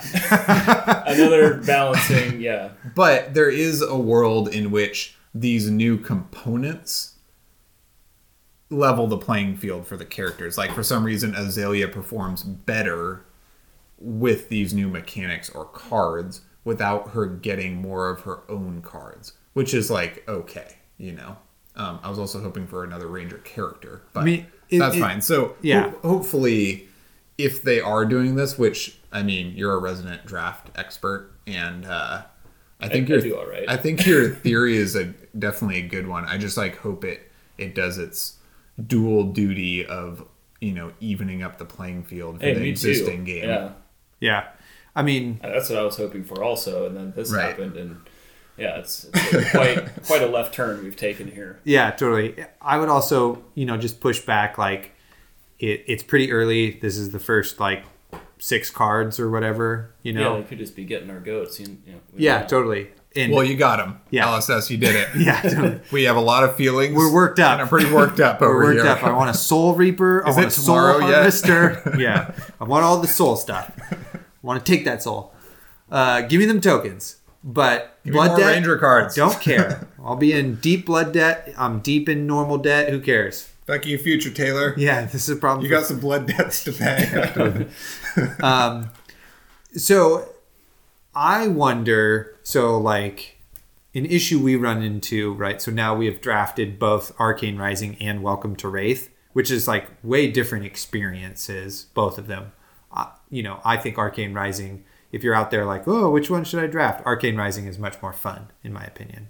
We don't have to go down that rabbit hole and talk about it, but we can if you want. But my point is that what we found out is, like, having the card pool limited to 4 heroes kind of sucks a little bit in draft. So, like, if you wind up being, you know, doubling up on 1 hero, that just means there's less cards and makes your chances of drafting a good deck, like, kind of suck, which is part of the skill. And you end up with a bunch of cracked baubles. Yeah, totally. Which takes some skill to recognize that what other people are playing and that sort of thing. For sure. Very good point. But and I totally agree. Yeah, but a way to fix that is if they had more heroes available in a draft in the limited format in Monarch, you know? So if we don't have 4, if we have 6 or something like that, then that would make it a little bit more viable. Right, along with more generic cards, or you open more packs or something, because the same amount of cards divided between 8 characters instead of 4 may not work. But I 100% agree. Yeah, if a lot of this set is shadow or light based that are applicable to any character, then it would make it easier to have more heroes be playable in draft if more cards were more generically usable. Right. Love it. Yeah.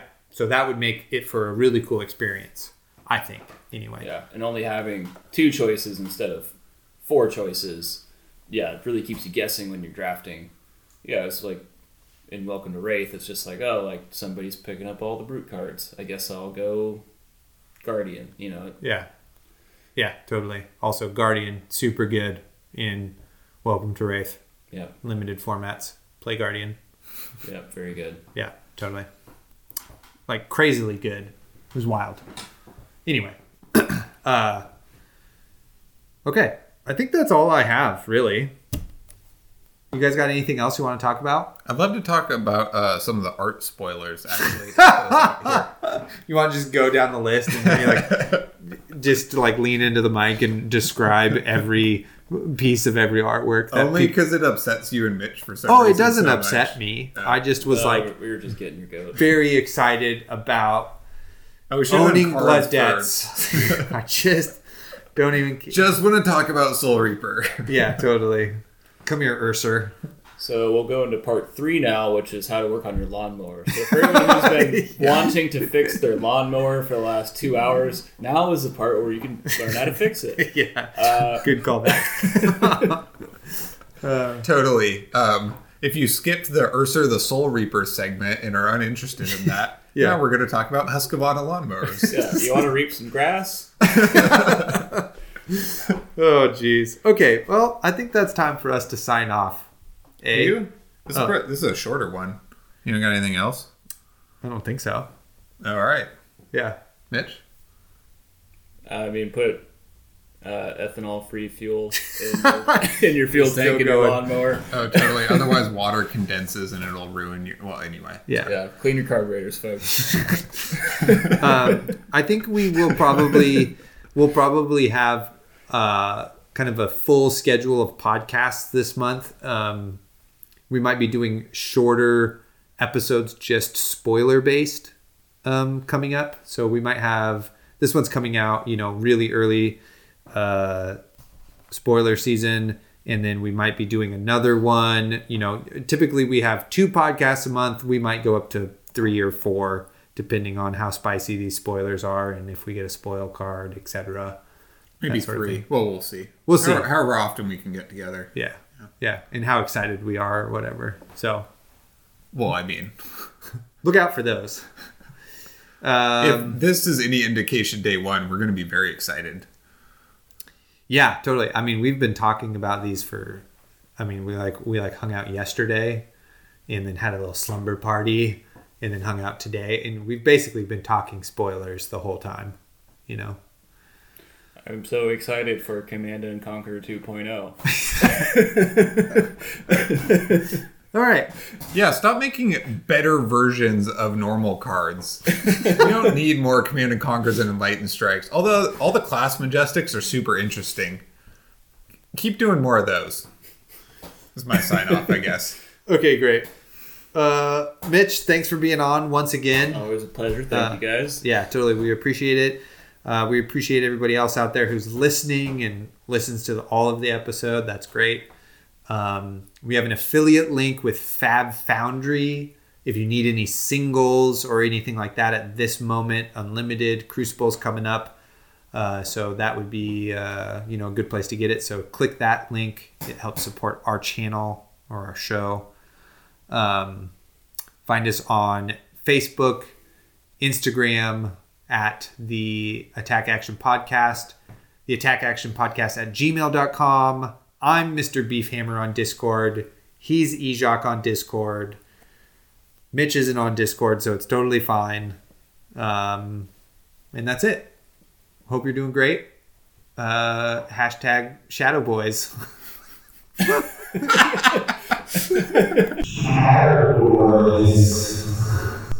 Okay. And we're back. Yeah, we're back. Well, so something crazy happened with the mower. It broke again, and then we fixed it. You guys gotta... I'm just kidding. Yeah. Welcome to part 3 about the mower. Yeah, totally. Okay, so while we were piddling around with our day and talking about other stuff, we realized that it was almost 5 and that we would get another spoiler Just card. wasting our lives away in the hours leading up to another spoiler. Yeah. Right, so we just recorded our podcast, but Yeah. have gotten a new spoiler since then. Yeah. So we're back. And we're back. So, Isaac, how about talk to the people here? What do we got? So what we're looking at, and this is very exciting, more than any card, we got spoiled a character. Levia, Shadowborn Abomination, who is a Shadow Brute character. Her backstory is up on the LSS website in her whole character profile, next to 3 blank slots for the 3 additional characters that'll be released. I'm not going to read you guys the whole lore, but he really wants to. I mean, I would. Let's be real. Yeah. But there are 3 hero highlights here. Do you guys want to talk about those and what they mean for the game potentially? Yeah, totally. Okay. So the first one is Hunger for Power. The hunger that possesses Levia will only be satisfied when everything has been devoured, including existence itself. Manage your graveyard carefully to gorge upon, else you may find your shadow demon consuming you. Pay your debt. There's no such thing as a free lunch. And in Arathale, or something, Yeah, also, where is that? the currency is power or blood. Be sure to include many cards with the 6 or more power in your deck, and plenty of ways to send them to the banished zone to keep your inner demon at bay. Ba bum ba. So, this is interesting because we were spoiled her legendary specialization card earlier, which costs or has a requirement of you having 6 cards with blood debt in your banished zone, which to us sounded very difficult to be paying all of that blood debt, right? It's a lot of blood. Yeah. But we have now learned, when looking at Levia's card, her ability is, if a card with 6 or more attack has been put into your banished zone this turn, cards you own lose blood debt during the end phase. So if you manage to banish a 6er, you will not pay any of that blood debt, allowing you to stack up cards with blood debt in your banished zone in order to pay for the Levia specialization. So I've been doing a lot of monologuing. No, it's totally you guys fine. want to jump in here? Well, then you can pay for Doomsday a lot easier, right? And Doomsday is you have to have 6 or more blood debt cards in your banished zone, and then you get to create the Blasphemet Soul Harvester. Right. Which is her third hero highlight, Doomsday Scenario. From Farmhand to Shadowborn Abomination, Levia's transformation isn't by chance. A willing pawn in the Demonastery's plan, Levia is a dimensional gateway for the Shadow Demon Blasphemet to descend upon Wraith. Blah, blah, blah. Like, really so you read Dorinthia's story, like, used to be a smith, found a magical sword, and then now you read Levia and you're like, oh my God, the game has taken quite a turn. Yeah. The adult is here. Yeah. This is like... So what's really interesting is now it's a lot of things. One, the hero characters from Crucible, like the young heroes, are probably just exclusively young heroes. Right? So it seems it may be that way. Yeah. Like my prediction of Kasai being older Kasai and KO being older KO is like not going to happen. It is what it looks like. K-old. Yeah. Yeah, that's kind of a bummer. I want to see adult Benji. Yeah. I mean, so it could still happen where random tokens are adult versions of these here, but then I guess you couldn't play or draft as easily. I was just hoping for 4 new characters as well as adult versions of these old Blitz characters. Because to me, having only Blitz characters in a game where Blitz is supposedly the secondary format doesn't make a whole lot of sense. Yeah. I don't know. I don't know what to think about that. The other really interesting thing is that now we have we're going to be pigeonholed into shadow heroes and light heroes, right? Right. And then what does that mean for our original 8 heroes? Right. That there's more questions now about the heroes we already love so much. And what's going to happen with them? Yeah, I mean, it seems like the cards, like a brute deck with especially with the 6 cost thing. I mean, that's brute bread and butter right there. So it makes sense that the older cards are still going to be very viable. Right. But yeah, it's and also why brute? Wizard could have used a constructed character that doesn't suck. When I saw her, I thought this was going to be a necromancer or something, but I'm pretty psyched. Yeah, definitely. I think there's some of that secret hidden art, right, of that sorcerer-looking woman holding a staff. Right. And that maybe is the light wizard, right? Maybe that's the light character that's going to be spoiled later, and it's going to be a wizard. So potentially a couple details. This hero is spoiled in both young and adult form. Right. Has 40 health, intelligence 4, right? And it says Shadow Brute Hero at the bottom. Right. That's which is what Taylor was talking about. Yeah. So are the original heroes light heroes? can they be played as either light or dark?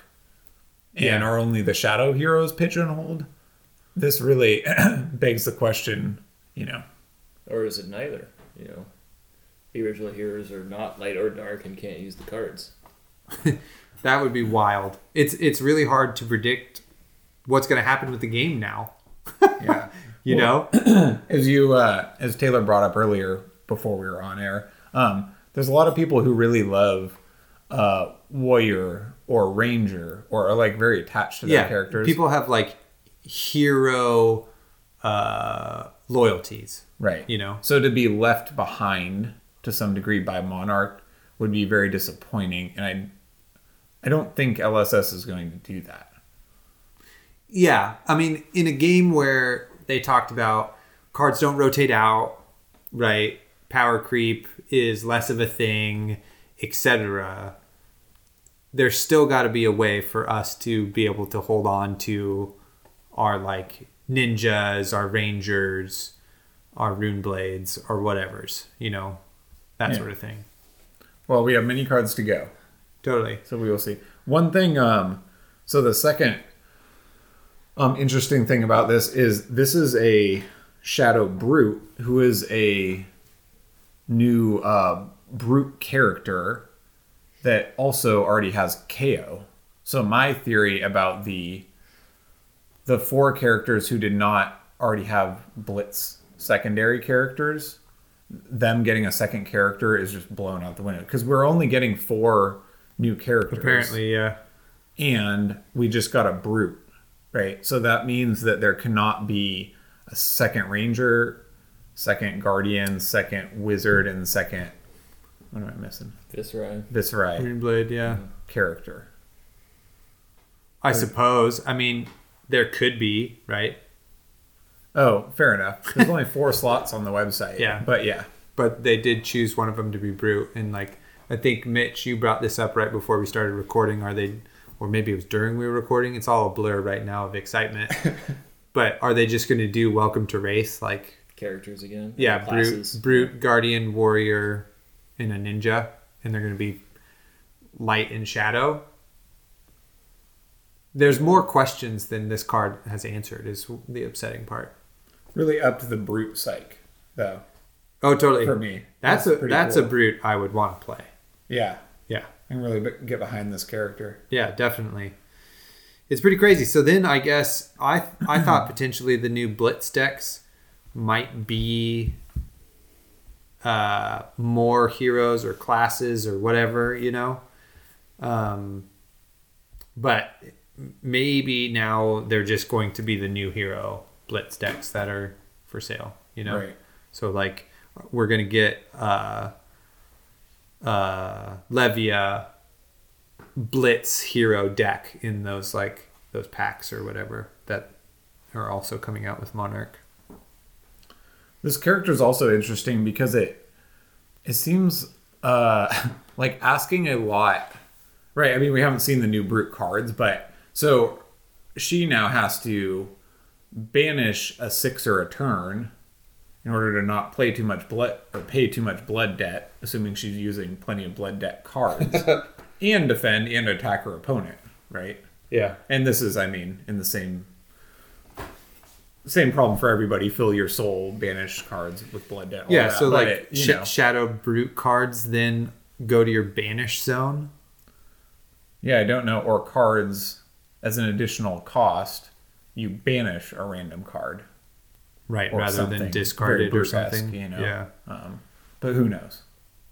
Who knows? It's very exciting. The artwork is next level. The story is grotesque.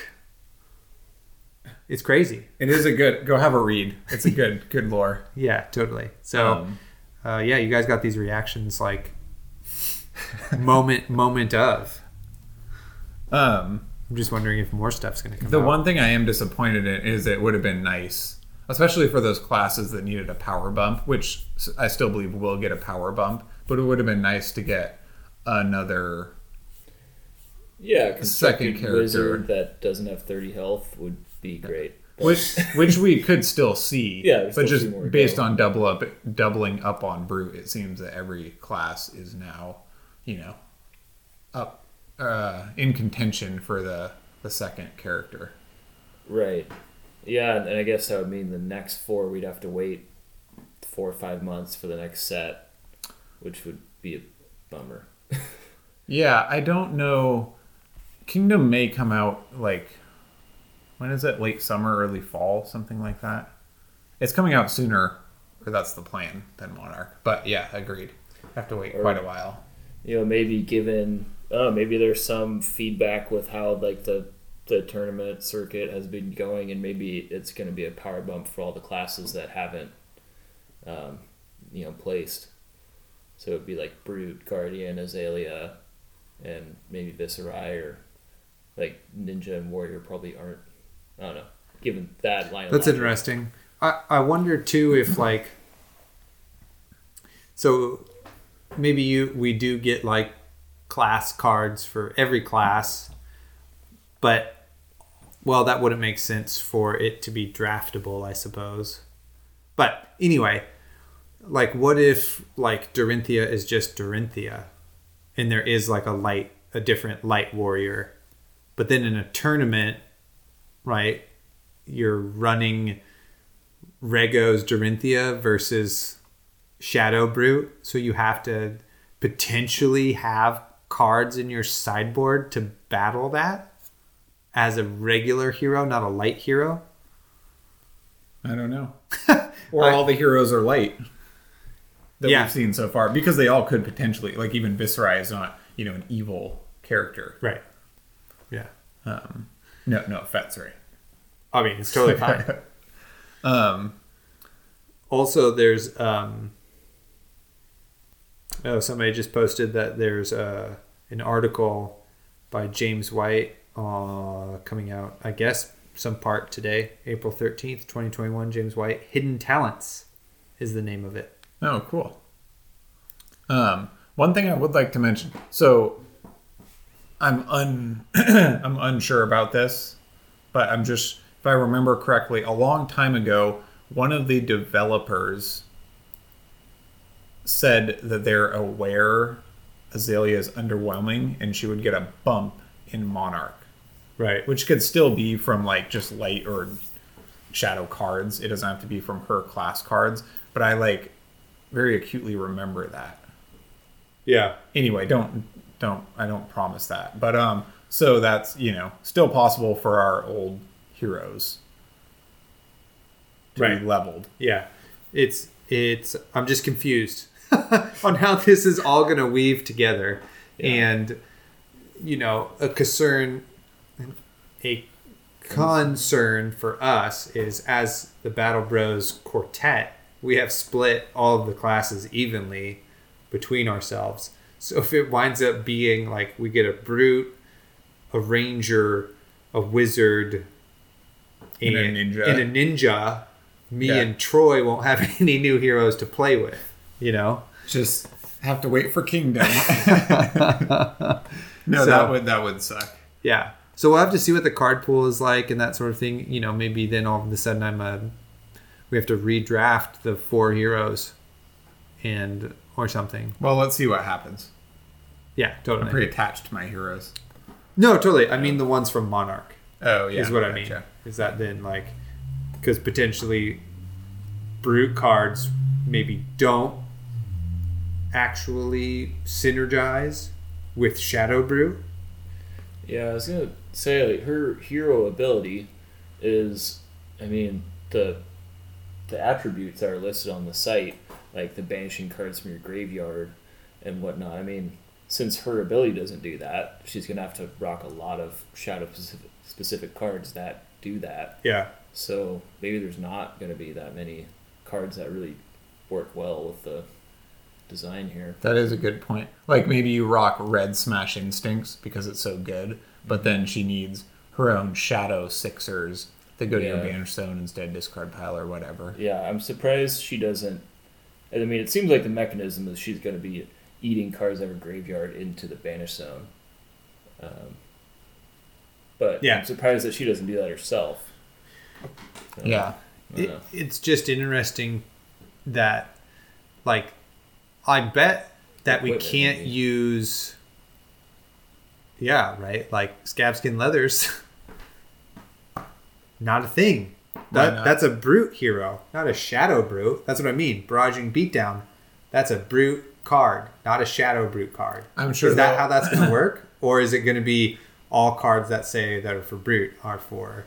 Right. I took it as brute card, and then shadow is just an underlying descriptor or restriction. Only shadow brutes can use this. Yeah. But I mean, you could be right. Who knows? I think you'll be able to use all brute cards. Would be my guess. It's pretty wild that the game is going to be able to, in this theoretical world we're living in, as spoilers slowly come out, that there's enough design space to have like faction heroes and neutral heroes, you know? Mm-hmm. I think it's interesting that... Or light heroes. So far we haven't seen any Shadow Brute specific cards. So there's going to be 2 characters that draw from one pool and maybe 2 characters that draw from the other pool. Yeah. Which is pretty interesting. Hopefully you don't just see, like, I don't know, 2 characters running all the same stuff because it's the most powerful stuff. Right. Yeah. If they limit the set's card pool, you know, like these heroes now have like a much smaller card pool all of a sudden or whatever. 310 cards though. It's a lot of cards. According, a lot can happen. You'll like this, Isaac. This just came up. According to the Wraith Times an hour ago, we have a spoiler card that is going to make Ranger players very, very happy. Winky face. Watch this space as we unveil our spoiler tomorrow. Awesome. And they just gave us that an hour. Just knock me out and wake me up tomorrow. This is just your lucky day as a brute ranger player. Yeah, but then I'm going to have 3 weeks of somebody else's lucky days after this. Yeah, totally. I'm getting all my goodies. Yeah. Just sprinting out of the blocks. That's crazy. Okay, I got to stop watching Discord. Comments roll by. No, that's a good one, though. I'm excited about that. Yeah, totally. All right, well, you guys got anything else you want to say about this card reveal? No. I don't know. There's a lot going on. It just tells us a lot, like, right, she's a young and adult hero. It did answer a lot of our questions. Yeah. And pose some more, obviously. Yeah, totally. But, we're not, there are shadow characters. Yep. The new characters are most likely both. Right. We may not get adult versions of the Blitz characters. Right. I got to get this legendary Shadow Brute card. Totally. Summon Blasphemet. Yeah. I'm jealous you get a Blasphemet. I want to summon Blasphemet. Well, I got to get that legendary first. But that's true. If I just summon that demon once ever, I'll be very happy. And we'll all be doomed, dude. Yeah, totally. Thanks, asshole. Gonna smash the earth. Yeah. Jesus. Fire. Also, what was in that article, right? It mentions that she's from a different land we haven't heard of. Yeah, I didn't know how to say that. It starts with a small I and then capital A. I don't have it pulled up still. Yeah. But you can rewind to listen to my mispronunciation of that place and surmise about it. Totally. Insane. Okay. That's it. That's what we got. Definitely hashtag Shadow Boys now, aren't we? Oh, yeah. Fist bump. I'm on the Shadow Boys train now. All right. Well, cool little bonus segment here for y'all at home. Yeah, you're welcome. Yeah, talk to you later. Who knows? Maybe we'll sit around for 5 more minutes and be like, wow, that was crazy. And then another one will pop up and we'll hit record again. But don't hold your breath. Talk about lawnmowers till then.